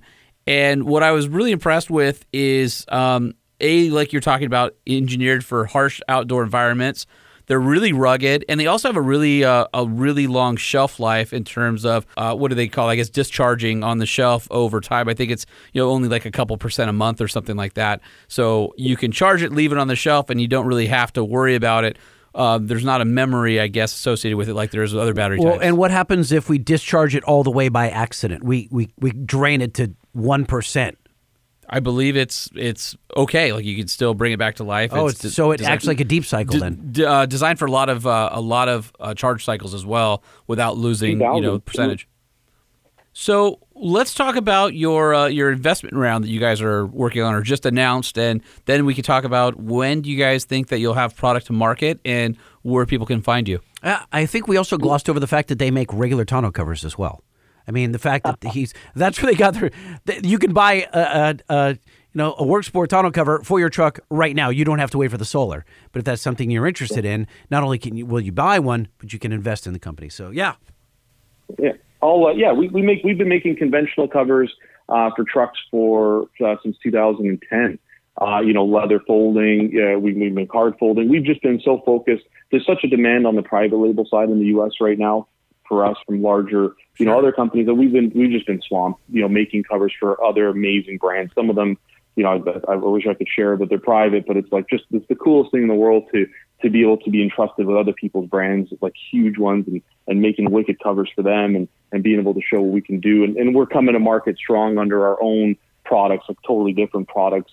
conventional. But yeah, so we did just launch an investment round to fuel the growth and speed up, ramp up and get the inventory going. So the Terravisa is going to be made, very likely is going to be made in part in Toronto, Ontario, Canada, and then very likely in part somewhere in the U.S. We're looking at a few different collaborative, like we know that Atlas has their facilities in Arizona.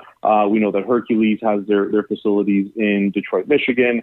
And we're looking at maybe collaboratively working with other EVs in their spaces to, make our own products. But we launched an investment round just this morning, actually, that's been, very successful so far for the first day. And it means that anyone can invest in the company. That's basically what it is. You invest directly with the company. Your funds go to fuel, our legacy moving forward.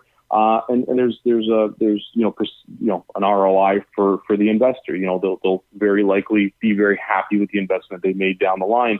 What's important for everyone to know is we're publicly traded, so it's a liquid investment. You can buy stock from the company. You could sell the stock. You're not stuck waiting and at the mercy of the management and their share structure, because it's getting into investment 101. But you never know what management can do. If the value is going to go down, if the company's not going to succeed, if they're going to have to issue more stocks, the value of your investment gets diluted. So with us, is we've priced our investment so that it's already profitable. And it's liquid, so you can exit if you get something else comes up or whatever, and sell your shares and recoup your investment, make profit on the investment. So that's at invest.worksport.com. But yeah, the Terravisa system will be launched. We're thinking we focused on the battery system first. We think the battery system we're already in not pre-production. We're already in Mark II prototyping, and we collaborate. We're great collaborators. We love working with other battery companies. So we think that sometime in the middle of next year, the battery system will be fully available for sale to the general public. The Terravisa cover system in itself, we've been working on it since 2014, so we have most of it. We use the word beat. We have it beat. Like we know what we're doing. We know our solar system, like which panels we're going to be using. We're just kind of ironing things out. We have prototypes out there, charging every day, people loving them. I got to use one and I had to take it off the truck. It was the saddest day of my life.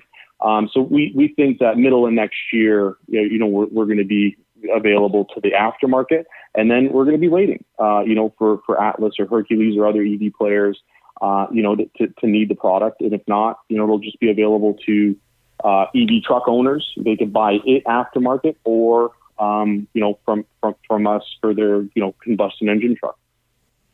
Yeah, but the market's tiny. There's only 15 million trucks made, per year. So I don't know if this is a smart market to be in. You know what I mean, Stephen? You might want to. Wait, just wait a second. No. All you have to do is call it the overlanding panel, and you'll sell millions of them. No, but I mean, seriously, it's pretty neat to be in the truck space. Holman and I, joke about it a lot. Like as the big OEs say, goodbye to sedans and hello to more truck production. Well, I think along those lines, to me, the most amazing thing is when I started in journalism 20 years ago, trucks were always the afterthought. It always took years and years for the technology that debuted on cars to make it to trucks. And no mo. And today, all the new technology, all the new widgets, every manufacturer is putting their top shelf stuff in the truck before it goes back in the car. So it's definitely an exciting time to be in the truck space. Yeah, I agree. The pickup trucks are. I mean, have you guys known anyone that's gone from anything else to a truck and back to something else? It may be a Jeep, I get that, but there's just so many. Like I've always driven trucks, and I've driven those farm trucks. I'm a gearhead myself, and I've always been kind of with diesels and all that kind of stuff. But I just can't see it. I think that you guys are seeing now Kia's coming out with a pickup truck. Hyundai's coming out with a pickup truck. There's rumors of Nissan coming out with like a Juke with a bed, at least conceptually, but I think it's going to end up taking some legs. So I think that people that drove sedans went up to SUVs. I think that now those SUV owners are going to find more practicality in we call them quarter-ton trucks, like the Ridge Lines. And I heard that podcast, you guys. I'll tell you a quick anecdote. I had an Eco Diesel. Didn't like it too much, not enough, under the foot for me. But got stolen. 2 Christmases ago, got stolen straight out of my driveway. Gone. Did you walk out and go, damn, that truck I didn't like, it's gone. Sweet, call the insurance guy. they're like, yeah. I was like, oh no. Yeah, dude. So until that turbo kicks in, there's nothing at home under that hood. I was crossing, Little laggy. 4 lanes. I was crossing 4 lanes, taking left turns, and it's like it would have to wake up a bit, and I just didn't like that. So anyway, the only truck that was I don't want to get murdered here for calling it a truck. The only thing that was available to me in a pinch was a 2006 Honda Ridgeline. It had 300,000 miles on it, and I'm telling you guys, I fell in love with that. I mean, let's be honest. It's a pilot SUT. That's right. Yeah. So, you know what? Here's what I'm saying. It's an open third row Odyssey minivan. I have a new sound effect just for the Ridgeline. Gong. Goodbye. I knew it. But anyway, we call them quarter tons. So like the Colorados, Rangers, Ridgelines, in the front. I was with you at Colorado and Ranger. You lost me at Ridgeline. Yeah, exactly. Yeah. But we don't speak Ridgeline language here. But anyway, the quarter ton market I think is going to really pick up a lot of steam. In most markets. Outside of metropolitans, and then the half ton and 1 tons and three quarter tons they're just driving, blowing up. They're recession proof. Yeah, it's just crazy. So we're in the right place, and we've been doing this for a long enough time that I think that we're going to comfortably find our market doing our innovative stuff and let other tonneau covers and whatnot do what they do, which is wicked. Here's what you need to do. I was only half kidding when I said you need an overland model because you'd sell millions of them. Mm-hmm. But what you need to do, since you already have the folding panel system that can store, what you need to do is take that the headache rack at the back of the cab and make it a rack system that goes over the top of the cab. Yep. So that you can still have a bed rack in the back for all of your overlanding stuff, and you just roll the solar panels over the cab, so the cab portion is solar, and then you can still access all of your toys in the back. That's what I'm talking about. I got to email you guys some of the concepts we have for I said, and it's not to sound cocky, but the Terravis is something that we were talking about 6 years ago.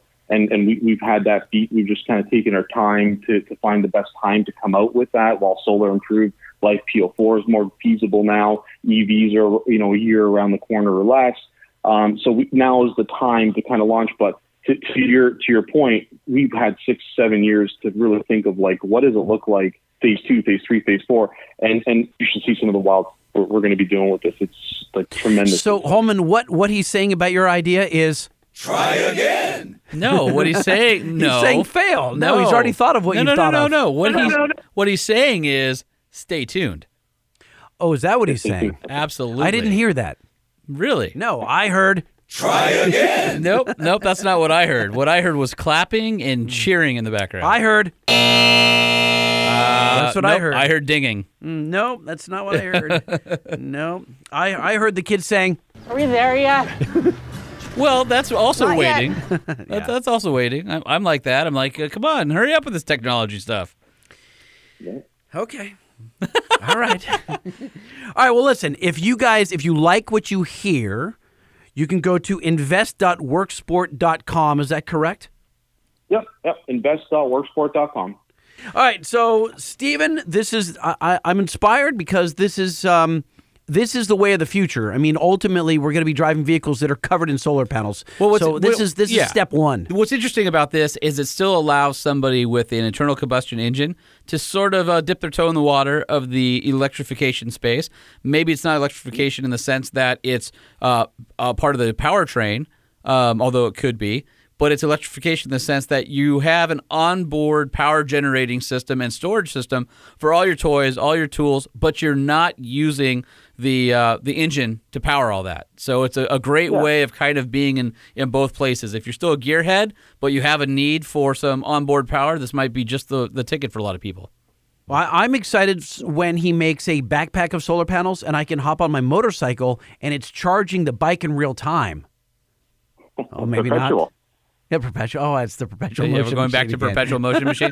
The problem is you have to take your mass out of the equation to make it efficient. Oh, and I just ate, so forget it. It's not going to work. All right. Well, Steven, thank you so much for making time for us, and let us know if you any new products or next steps in the company. Please keep us in the loop, and we'd love to have you back on. And we love talking about the future of trucks and technology and innovations like this. Yeah, thanks for having us on, and I'll keep you guys posted. Awesome. Looking forward to it. Sounds good. Thanks. All right, talk to you soon. Have a good one. Thanks, Steven. Bye. Holman, I got no time for your shenanigans. I need to get into some email. You cool? Let's do it. You email? Yeah. I email? Do it. We email? That's right. Everybody email. Type it up. You email? Proofread. I email? Send it. We email? Click it. Everybody email. You know what? DJ Omar Khan from KROQ, K-Rock Radio in Los Angeles, made that particular jingle for us. Yes, he did. And I will say that I think he made better jingles for our show than he made for his own podcast. And I'm not... You mean Jankytown? No, hold on. I'm not creating a podcast war. No, I'm not bringing that on. We're promoting Jankytown. Listen to our friends. Yes, they're our buddies, but I'm just saying that his handiwork on some of our jingles... way better. Stellar. So, Omar, you rock. Thank you. Okay, this one's subject line is answers needed from Mike Boyle. Hey, Sparky and Holman. Do I like that? Do I like Sparky? Just finished listening to the interview with Emmy Hall on the latest episode. Well, you're a little bit behind, but the conversation brought up a serious question that is going to keep me up nights until I get an answer. So this is important. You may have to get Emmy back on to answer it. Does she yell, "Yeah, buddy," every time she does something cool in her Miata? And if so, is that how it got its name? Yeah, buddy. We're just going to call her. Let's ask her. Oh, okay.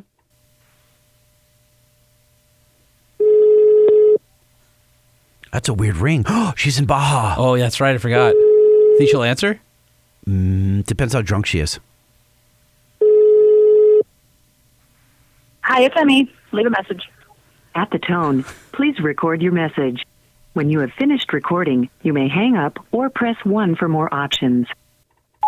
Oh, sure. I see how it is. You don't want to use your international plan minutes on us to answer a podcast listener question. So the question from a listener, Emmy, is that when anything ever cool happens and you're driving your Miata, do you yell, "Yeah, buddy"? And if so, is that how the car got its name, Buddy? And I think that we're going to say yes. All right. Love you. Mean it. Bye. Yeah, buddy.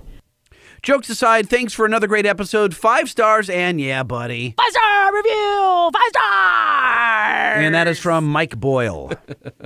We've got one from Jeffrey Parker Brown says, hey guys, my first thought when seeing this picture on Facebook was that someone was pumping diesel into their Hyundai Veloster. It is a Hyundai Veloster with a green handle in the fuel filler. But there are fueling stations with green on normal unleaded gas. So he continues, apparently it's British Petroleum, BP, that's backwards and not whatever state is on that plate. Yeah. So, anyway. Okay, I ain't mad from Lars. Hey, fellas, I'm not mad at you for talking about or dipping your toes into the electric pickup space. It is interesting, but I don't want to take part in it in any way. About Lightning's early radio days, I would very much like to have a laugh at Lightning's suspense. Thank you very little. Actually, I'm sure I have already, haha, but another time wouldn't hurt. Come on, you got to do it. The listeners are now demanding it. I don't know. Anyway, keep up the great work and 5 stars. Congratulations, you have earned 5 stars. Oh, and I almost forgot a bit of a teaser. I'll send some pics when I'm done. I've been working on my 1972 Chevy half-ton 4x4. Me and my brother pulled it out of a farmer's field a few years ago. It's a rusty pile and will stay that way, but it's running and driving now, and I'm building a blade on it to plow snow. That's kind of cool. I don't think it has the original engine, but it's a 354-speed 4x4. Thanks for taking the time to read my email, Lars. All right, got one here from our buddy RB, a.k.a. Popeye, and the 3D printing debate continues. Wait, what debate? Well, you said in the last time he wrote in, "Bring it, Ray," I believe was exactly what you said in quotes. Oh, did I? And you don't even remember. No, I don't, but he's smarter than I am, so I clearly did that in jest, Ray. He says, "Okay, men, If I can arrange it, would you be interested in visiting an outfit in Santa Clarita that fields a large number of 3D printing technologies under one roof? Yes. I'm not saying I can pull this off. I'm just saying it's a possibility. Yes. I don't work there. I have no ownership there, but I do know some people with 30 years experience in the 3D printing business who do. So if you're interested, I'm certainly willing to approach them and see if they're interested. I have no idea what your travel restrictions are or your comfort level with doing this kind of thing. All of them.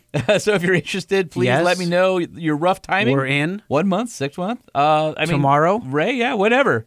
Just freaking truckshowpodcast@gmail.com. We are in. Yeah, I am cool. in. He's in Holman. We are in together as a couple. Yeah, that'd be awesome. He says, no guarantees, but I will do my best. And that came from our buddy Ray.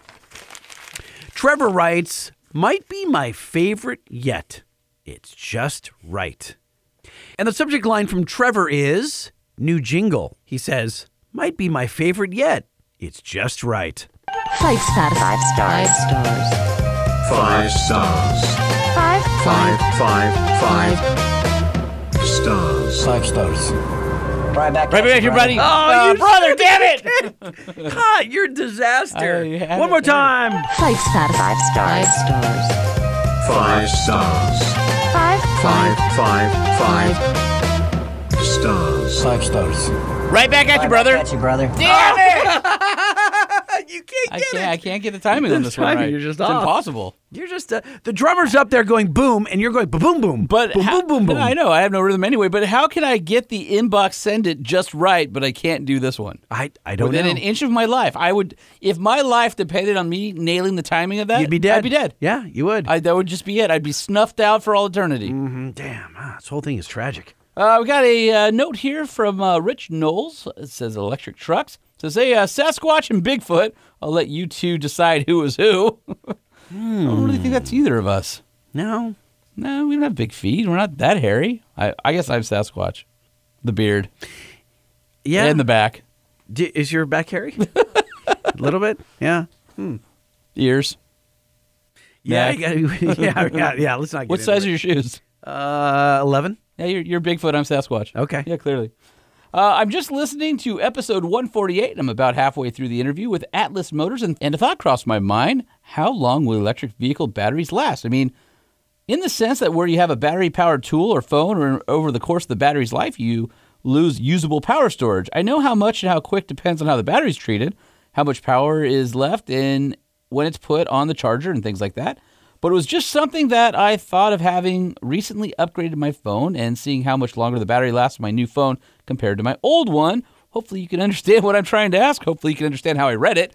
No, your inflections are all wrong. They're all wrong. My timing is off in the reading emails, too, because of the damn 5-star hotline. Let's do this again. Reset. Start from the top. I'm leaving this all in. Go ahead. All right. Sasquatch and Bigfoot. I'll let you two decide who is who. We already got how past big are your that. feet? Yeah, All go ahead. right. Yeah. I'm just listening to episode 148. I'm about halfway through the interview with Atlas Motors, and I thought this crossed my mind. You can't. Did he leave off out punctuation? What happened there? Are there no commas or listening periods? to episode 148. Yes. I'm about halfway through the interview with Atlas Motor Vehicles, and a thought crossed my mind. How long will electric vehicle batteries last? Hopefully you can understand what I'm trying to ask. Now that time we got it. Yes. Also, my reasoning behind Sasquatch and Bigfoot is you're both big and hairy. The pictures of you leave more questions than answers, and nobody believes those who say they've seen you in real life. Thanks. And that's our buddy Rich from the UK. All right. Well done. I know. That's why I couldn't read it, because he wrote it in British. It's the same, you moron. Well, it's different. I mean, I would say it seems like battery technology, the way the cars charge them and have reserve capacity and discharge and all of that, they sort of have the battery chemistry and how that needs to happen for longevity. It seems like 10 years, at least for an automotive application, but there's still a lot of life in the battery packs after they leave a vehicle, because a lot of people have been using old, I believe, Tesla and Prius battery packs to have supplemental power storage at their house. Chevy Volt. Chevy Volt's another one. Very popular in reapplications. Yeah. So the thing about automotive batteries is they may not be right for an automotive use case over time, but they can still store power, and there's second lives for them. And I truly believe at some point there'll probably be a secondary battery market where you buy somebody's used batteries and you stick it on the wall of your house. You're going to take it out of a Tesla and you're going to use it on your Makita drill. That's Bill. a lot of drill power. Hey, Bill. Oh, I've got me the new 18 volt. Oh, yeah, I got the 400 volt. Damn. Hey, and by the way, why Makita? You know we're Milwaukee people on the show. Oh, yeah, just Makita was... or DeWalt or... You know why? Because last night I was watching a competition on YouTube where the guy was pitting the different models of drills against each other. And he had DeWalt, he had a Harbor Freight I don't care. Who won? Milwaukee. Yeah. All right, I just got a text from our friend Emmy. Yeah. Oh, okay. Read it. Nope, I'm going to have Siri do it because if I read it, it won't sound like Emmy. This will sound more like Emmy. Okay, with Siri, go. I have great internet but terrible phone down here in Baja. But he got his name because 1. It's hella fun to yell yeah buddy, and B. I'm obsessed with the Netflix stop-motion show Buddy Thunderstruck. It's one of the best car shows around, taking place in the town of Greasepit. Buddy and his albino ferret mechanic Darnello, I should mention that Buddy is a snaggle-toothed dog, win all the races at the local figure-8 track, and spend their free time evading the sheriff. And there's more. Sheriff Cannonball and Deputy Hoisenberry, because of course that is their names. Cannonball is a horse and Hoisenberry is either a reindeer or just a regular deer. It's tough to say. Sounds just like her too. Yeah, totally. Wait a minute. She typed all that in just a couple of minutes. That it took. We just left a message. Yeah, she just typed. She types like a 14-year-old girl. But there was like 50 pages of biblical text in there. I can say that because I have one. I watch her all the time. Holy mackerel! Thank you, Emmy. Oh, so the bottom line is, yeah, buddy. All right, well, I guess that qualifies as a special guest on the Truck Show podcast. No, it don't. What? No. Yeah, but she wasn't scheduled. No. We just we added her to the show. No. No.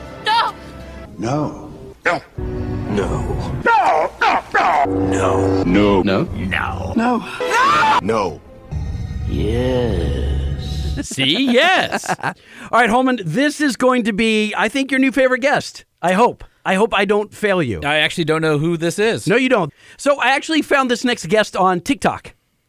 You are a nearly 50-year-old man, and you are trolling TikTok? I do. Well, yeah, I don't know. Yeah, I guess I was. I mean, that's all true.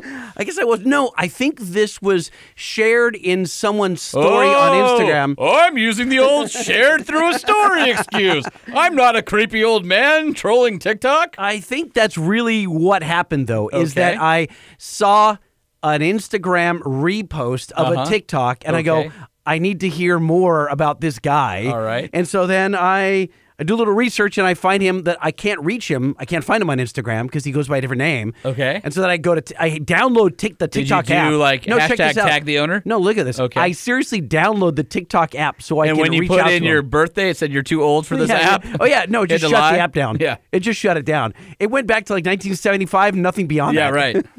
You can't. It's like, no, too old. That means I'm in, you're out. Yeah. Oh, ouch. So you gave me the number. So are we going to call him? We're going to dial. His name is Matthew Glunt. Matthew Glunt. All right. You might know him as MG. I assure you I do not. No, you don't. I know you don't. All right, so dial up Matthew Glunt, and I'll explain to you why when we get him on the horn. Hello. Matthew, it's Lightning and Holman Truck Show Podcast. How you doing? I'm doing pretty good, sir. How about yourself? We are doing amazing. Hold on one second. We have a quick intro, and then we're going to talk to you. Yo, the Truck Show! Who dis? Who the hell is this? A Truck Show interview you don't want to miss. We talk to top dogs in the industry. How'd you blow up? How'd you come to be? Who dis? Truck Show represent. Now, this is actually me asking the question, who dis? Yeah. Matthew, I only know your name. I don't know anything else about you other than my man Lightning here said, I've got a mystery guest. Yeah, so I found Matthew, as I said, on TikTok and then Instagram, and then I found that he's got personas everywhere throughout the internet. And I found him, and it made me laugh out loud when he was able to mimic the sounds of a 6.0 Power Stroke, a 6.7 Power Stroke, and a 6.6 Duramax with his mouth. So why isn't this a Know Your Note? I was going to get to that. Okay, I was going to get to that. I think he's going to be a celebrity someday. Sounds like a multi-talented human when he can go from run the gamut of V8 diesels out there. I don't know that he's limited to just these three. These are the ones I said, what are your favorites? And this is what he texted back. I want to hear these three, but if he can go Cummins as a bonus, we'll be friends forever. I could do a 5.9. I could do just the 12 valve. I'm working on the 24. All right. So, all right, it's probably not going to sound as good over the phone as it does on his TikTok or over with a microphone as opposed to the receiver on a phone. Does he get 2 jingles? Do we have to play? I think we have to play Know Your Note. Come on now, it's time to take a trip down Speedy Lane. We're gonna play an exhaust for you, and nope, we're not insane. Well, maybe a little. Know your note. Come on and cast your vote. Know your note. Get it right and you can gloat. Know your note. Vroom, vroom, vroom, vroom, vroom, vroom, vroom. All right, so do you feel like that's a better intro for him? Well, I'm just saying that if Matthew can guess what truck Vroom Vroom came from, then he wins everything. He wins the podcast for us. It's so lame by comparison. Holman, why don't you cue our good friend MG as he goes by online, and you prompt him, and let's see how accurate you think these sound effects are. And then I want to tell you some of his backstory. Okay. Is he choosing, or am I just? I want you to choose one of these three right here, and then he also offered up. He said he just did a 5.9 as well. Yeah. So. All right, we got to do. Let's do 6.6 Duramax. All right, we got a lot of air in that, so it's. Come on, right? That is solid. Yeah, but I didn't hear the dyno braking at the end. The dyno brake. Oh, wait. Here, he's got to do it again. I'll be quiet. All right. I want to hear 6-liter Power Stroke because it has tones of 7.3 and 6.4 in it. But I'll do the idle for you. All right. First, go into the rolling. Okay, so.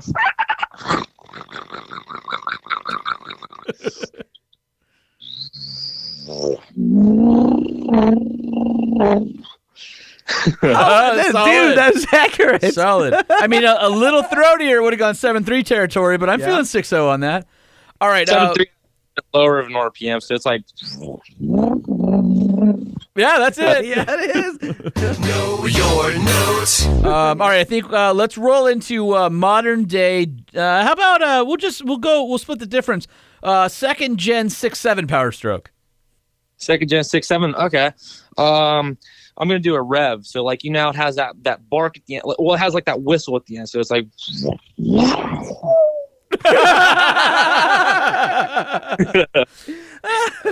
All right. I mean, we hit the V8s. We got to hear the 6-cylinder now. I can only do the idles. I can kind of do a 5-speed, take off a little bit with the 12 valve. So. All right, let's go 5.9 mechanical injected 12 valve idle.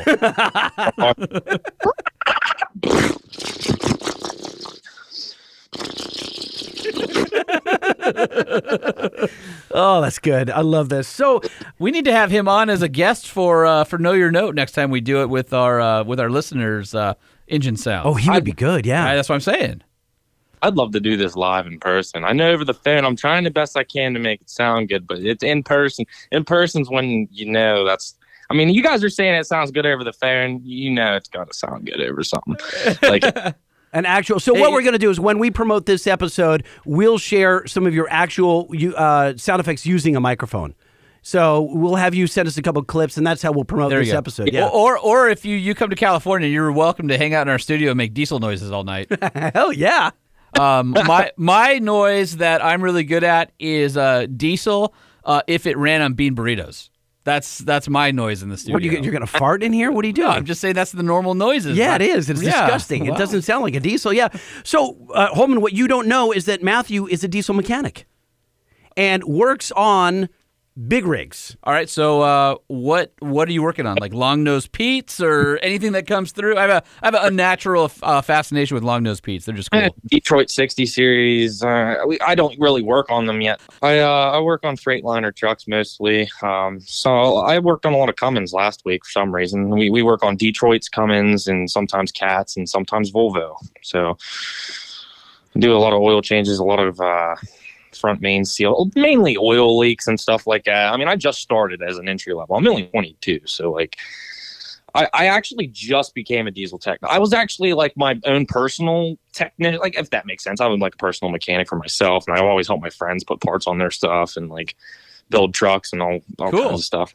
Yeah, so you've got a 2016 Ram 5.7 Hemi, correct?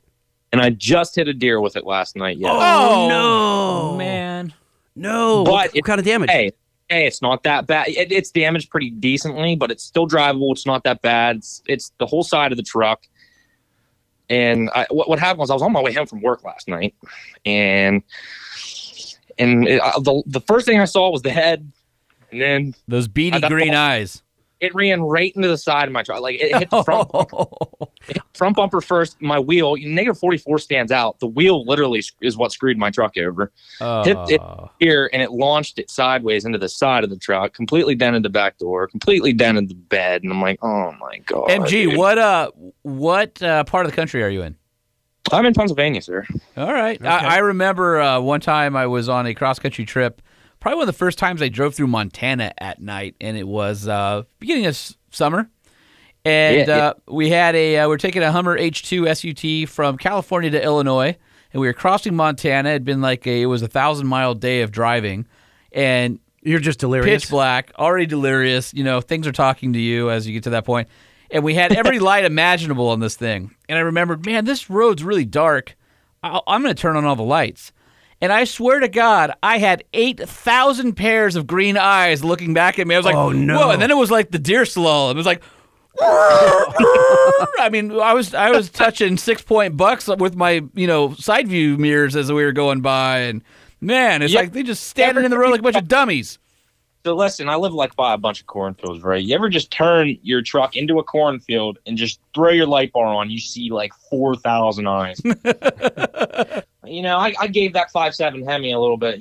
That's my favorite truck. I grew up on Ram. I've always had Dodge Ram trucks when I grew up. I had a 1500 360. They're good engine, but very terrible transmissions. Oh yeah. I had my second gen, and then when I got a good job, finally I got myself on my feet a little bit before all this happened. I bought the new 16 Ram. I didn't buy it new. I bought it used, actually. It had 40,000 miles on it, but I got it for a good deal. I got it for a very good deal. And yeah, so... Is your goal to get a diesel at some point? Oh, I do have a diesel. I have a 12-valve. Oh, that's right. You have that. Sorry. Yeah. I have a 12-valve coming. I do have a 12-valve. It's obviously that year Dodge transmission, awful. It has a 47 RE in it. Those are the worst transmissions ever. How do you really feel about it? He's not wrong. Yeah. They're definitely on the list. Amazing trucks. I freaking love them, but the transmissions in them years, ugh. The automatic. But I'm swapping it to a 5-speed or 6-speed. I'm looking for either an NV56 or an NV4500. NV4500. Go all the way. Yeah, 5-speed. That's nice. I like it. All right. But the deer, yes, it hit the side of my truck. When it hit, it was I heard 2 booms. I think I hit 2 deer because my dad came up the road, right? And he said, there's 2 deer laying in the ditch. And I'm like, so I hit 2. Okay, so I heard a boom, boom. I'm like, what was that? So, I got out. I looked, and there was the deer laying there. It was kind of, moving a little bit, but it, died, on impact, which I felt bad. I don't like running over animals like that. No. But, I mean, they shouldn't be standing in the middle of the damn road either. Yeah, well, no, it wasn't even standing in the middle of the road. It ran right into my truck. So, I ran into my truck. The scariest deer incident I had was... That sounds like a band, Scariest Deer Incident. Oh, yes. Scariest Deer Incident. Yeah, they're playing the Roxy as soon as they're not. COVID's over. No, they haven't been formed yet. Oh, they're on the band name list on the internet. Oh, okay, gotcha. Jason Gonderman from Truck Trade and I were in a Nissan GTR Nismo. So, 550 horsepower. And going way too fast. In Tennessee, on a program in the Tennessee backcountry, back in the rolling hills. And he was driving. I'm in the passenger seat, and it has launch control. I think it does repeatable 0 to 60 in 3.2 seconds or 2.9, something really stupid like that. It depends on what mode you have it set in the Jeep. My buddy used to have one. Oh, so sick. And so Jason gets on this 2-lane road and puts it in launch control and launches it. And the thing about that car is it's so damn fast and so hard-hitting and visceral that your cheeks do the wiggle and stuff like that. It feels uncomfortable. Well, it does. And you are just the dopamine in your body. I mean, the amount of adrenaline that is released as you're pushed back in the seat, it's like you have to grab your breath. That was probably one of the very first cars around 3 seconds I ever drove. Anyway, Jason hits it at about 60 miles an hour. A deer runs out, jumps in front of us, and we're pretty sure we drove under it. Oh, my God. I asked Jason about that. We were both like, holy crap. And, I mean, we were full on Can you imagine committed. if it had hit the windshield? Didn't hit anything. Dust. All I know is there was a deer, and we were going so fast, maybe my recollection is wrong, and we didn't drive under it, although it felt like it, but there was a deer in front of us, and we were fully committed. I have a 350Z, too. I don't think I ever mentioned that. I was driving it one time, actually, and this story you're telling me kind of reminds me of the time where a deer jumped over my hood. I was only doing like 45 at the time, but it was like the same concept of what happened with my truck, but the deer literally jumped over my car. It was impressive. It does happen. It's possible, I guess. I thought I was being a big fat liar, but apparently I wasn't. All right, so Matthew, where can people see more of your ridiculously hilarious impressions? On Instagram. They're probably not on. Our fans are probably not on TikTok. I'm going to delete the app, and now that I found you, no, I will. I have no business being on TikTok. You're going to start messaging him now, aren't you? Hey, this is your buddy Jay from the podcast. No, I just think, TikTok literally saved me, bro. How so? TikTok saved me. Like, how? I was going through a lot of rough times back then, like before this pandemic even happened. I was going through a lot of like financial issues. I was going through a lot of like just stuff, and I finally got a job. I was just being stupid and partying and drinking and stuff like that. And you're being a 20-year-old boy. We get it. We were all there. Yeah. But, I got to the point where, like, I need to get a job. I need to get my head on my shoulders, and I need to do that. You know what I mean? And as I got a job, I worked at an HVAC factory in Bedford, and I was working with a good friend of mine. His name's Dakota Feather. Shout out to him. He was one of the ones that really, kept me going with it after I blew up the first time. But a friend of mine named Keaton Brandstatter, actually, shout out to him. He lives with me. He went to school with me. We graduated together. He's one of my brothers. We used to do these noises in school all the time. So, he sent me a video of Cody Motormouth. Also, shout out to him. He's pretty good too. He does pretty good diesel, and he does a good Jake Brake impression of like Detroit. And stuff. You would be amazed how many kids across this country right now are trying to do what I do, and they send me videos. Add me on Instagram, Snapchat, everywhere. Kids ages 10 through like my age sending me videos of trying to make my sounds. Like I've had over 400 in the past 3 months trying to send. Sometimes you don't find your calling. Sometimes your calling finds you. Well, are you saying that's how you got a TikTok and that's where it blew up and it just breathed life into you, into your soul? It blew up because my friend Keaton Brandstetter told me, you can do these noises better than this person. But the reason I say TikTok saved me is because, like I said, I was going through a rough time, with life and everything. And once all that happened, I felt like, this is me, this is me being myself. So like, I felt like I had a purpose, So like when I had like, I'm staying humble about all this, So like, I got so many followers now, I got a lot of people that look up to me. I've even had kids. I've had moms send me pictures on Instagram of their kids in school drawing my trucks and sending them to me on Instagram. All right. So to find him on Instagram, which is where I suggest most of our fans will find him, MG on the beat. MG on the beat. All one string, no spaces, no underscores, nothing. MG on the beat. Matthew, can you leave us with what's your favorite engine impression? Will you leave us with that? I'm going to have to go with the 6.0. It's in between 6.0 and 6.6 Duramax because everyone thinks that they're the most accurate that I can do. All right, well, let's go 6.0 because that's your favorite. I want to hear it one more time.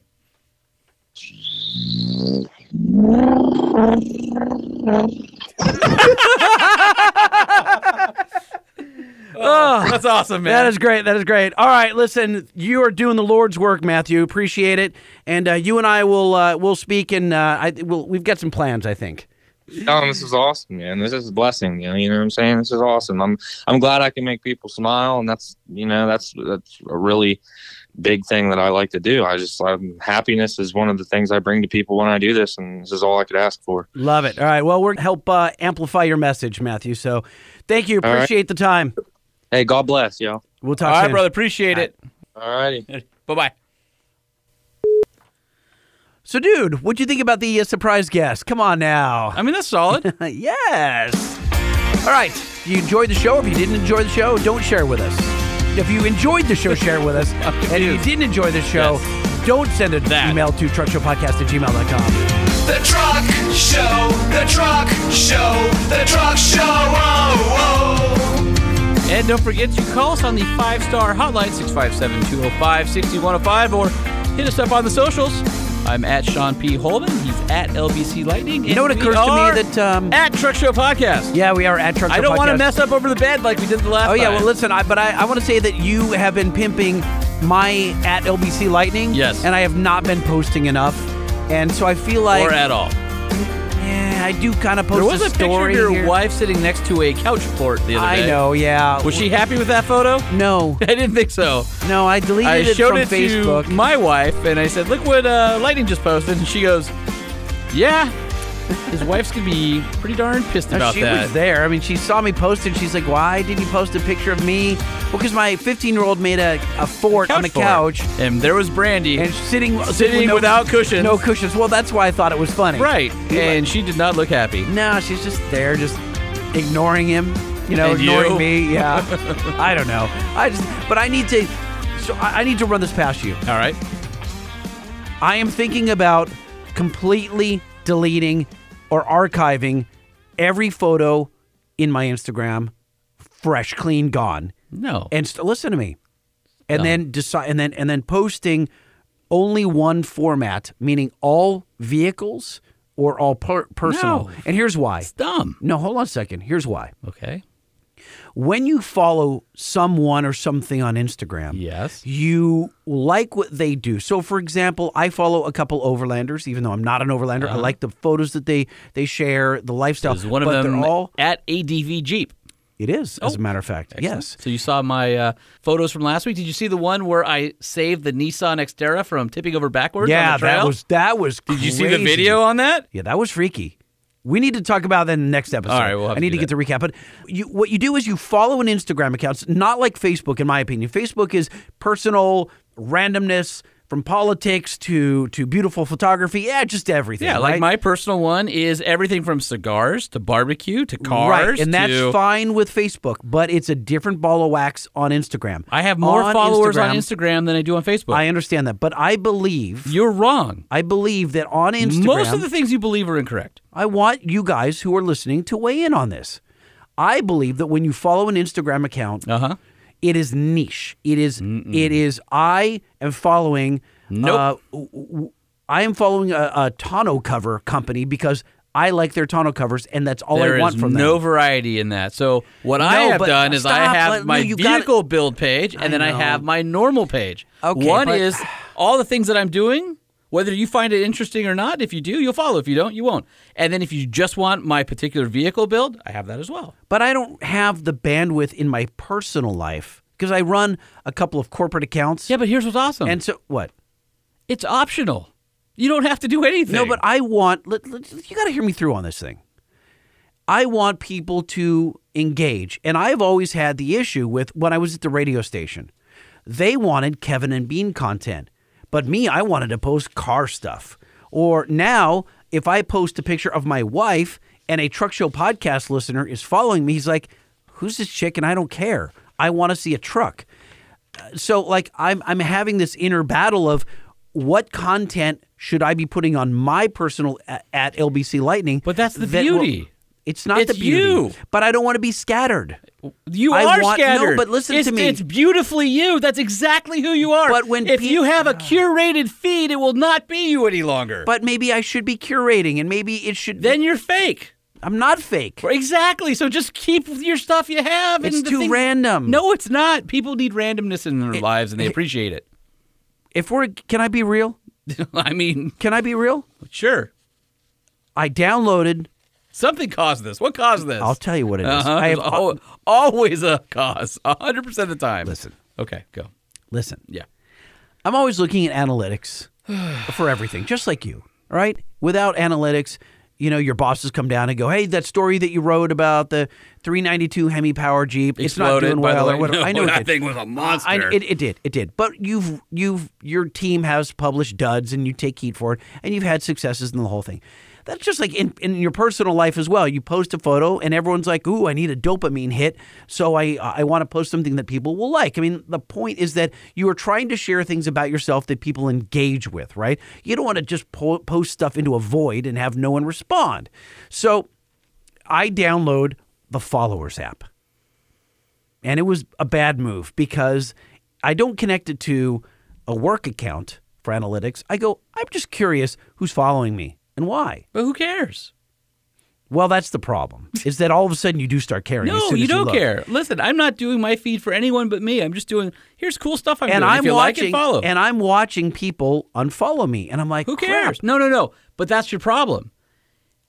15% of all your followers are fake accounts anyway. The unfollows are just them clearing that out. No, because I click on their profiles and I go, my God. Why did Doug unfollow me? You care way too much. You're in way too deep on this. But listen, I'm not going to go and message Doug and go, what did I post that pissed you off? What I am going to do, Are you sure? That sounds like exactly what you would do. I didn't do it, and I'm not going to do it. You wanted to, didn't you? Yeah, of course. Of course I did. Of course, because I'm super insecure. But listen, I believe that Instagram... Wrongly. What? Wrongly? Maybe so. Maybe so. That's why I'm asking. This is all a giant run-on question. And it is... I because I believe that Instagram and the way it was formed is for photo curation. Hell, the Instagram was a Polaroid camera was the original icon for the app, right? Yeah. Because it was beautiful photography and how to share it. The guys at Instagram never thought it was going to explode and then be purchased for God knows how many billions by Facebook, and it would be a popular app. Now, they thought it was going to be photo sharing, social photo sharing, that it was curation, right? And so I think people still at its core expect that out of Instagram. Am I wrong? I believe that if I follow a Jeep page, I want beautiful Jeeps every single day. Like Dr. Pepper. I follow Dr. Pepper. I expect a Dr. Pepper every single day. The only page that I follow that's that curated is Daily Dr. Pepper, and it is a picture of a can of Dr. Pepper, the same photo every day. Listen, if I follow King Shocks, okay, every day I'm going to see an off-road truck or an off-road vehicle, and that's what I want out of King. But exactly. What you're saying is in your life, if you're the King Shock analogy, you would only be seeing one kind of vehicle. Who wants that? They want to see what you're up to. They want to connect with you. They want to see, this is interesting. What is this guy doing today? In my case, I like to barbecue. I've had plenty of people DM me, hey, what's your recipe? Or I'm thinking about smoking a turkey for Thanksgiving. What is your, what's your heat level? What wood do you like to use on a cigar? Somebody might say, hey, that's a great cigar. There's a little boutique cigar company that I follow. I was smoking one of their cigars in one of my photos, and I had a guy who said, oh, tell me about these guys. I said, oh, yeah, it's a veteran-owned business. They're local. And that guy ended up being their customer. And I may be driving some cool Defender 90 with 400 or 500 horsepower through the canyons of Malibu, and somebody else is going to see that and go, man, this guy's just doing all sorts of interesting stuff. Yeah, but I think you're curating your stuff and you're not realizing it. Let me tell you why. Because some people, when I follow their Instagram account, they go, cigars, watches, and cars.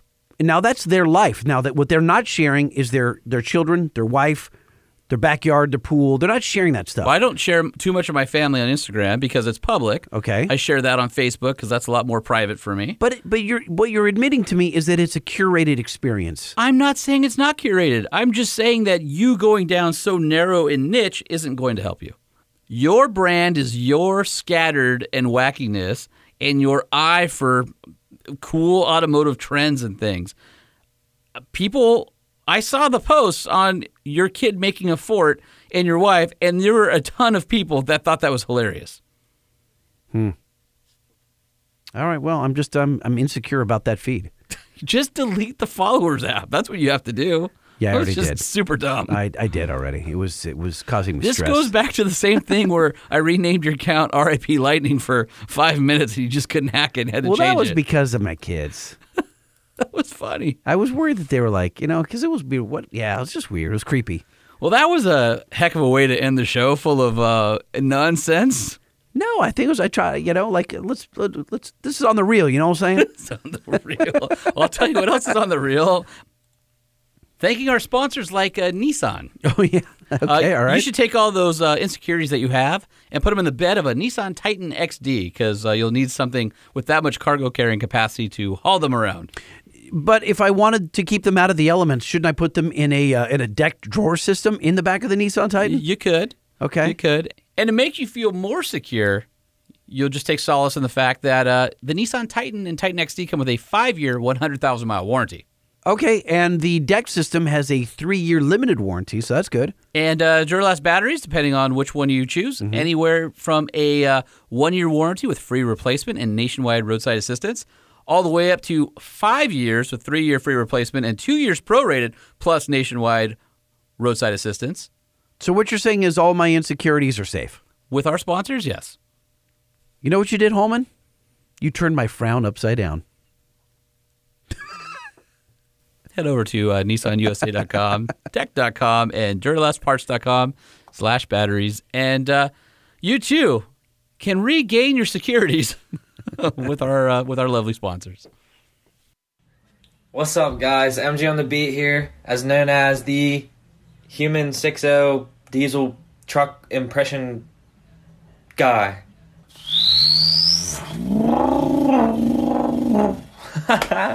Love y'all, for real. Y'all are crazy.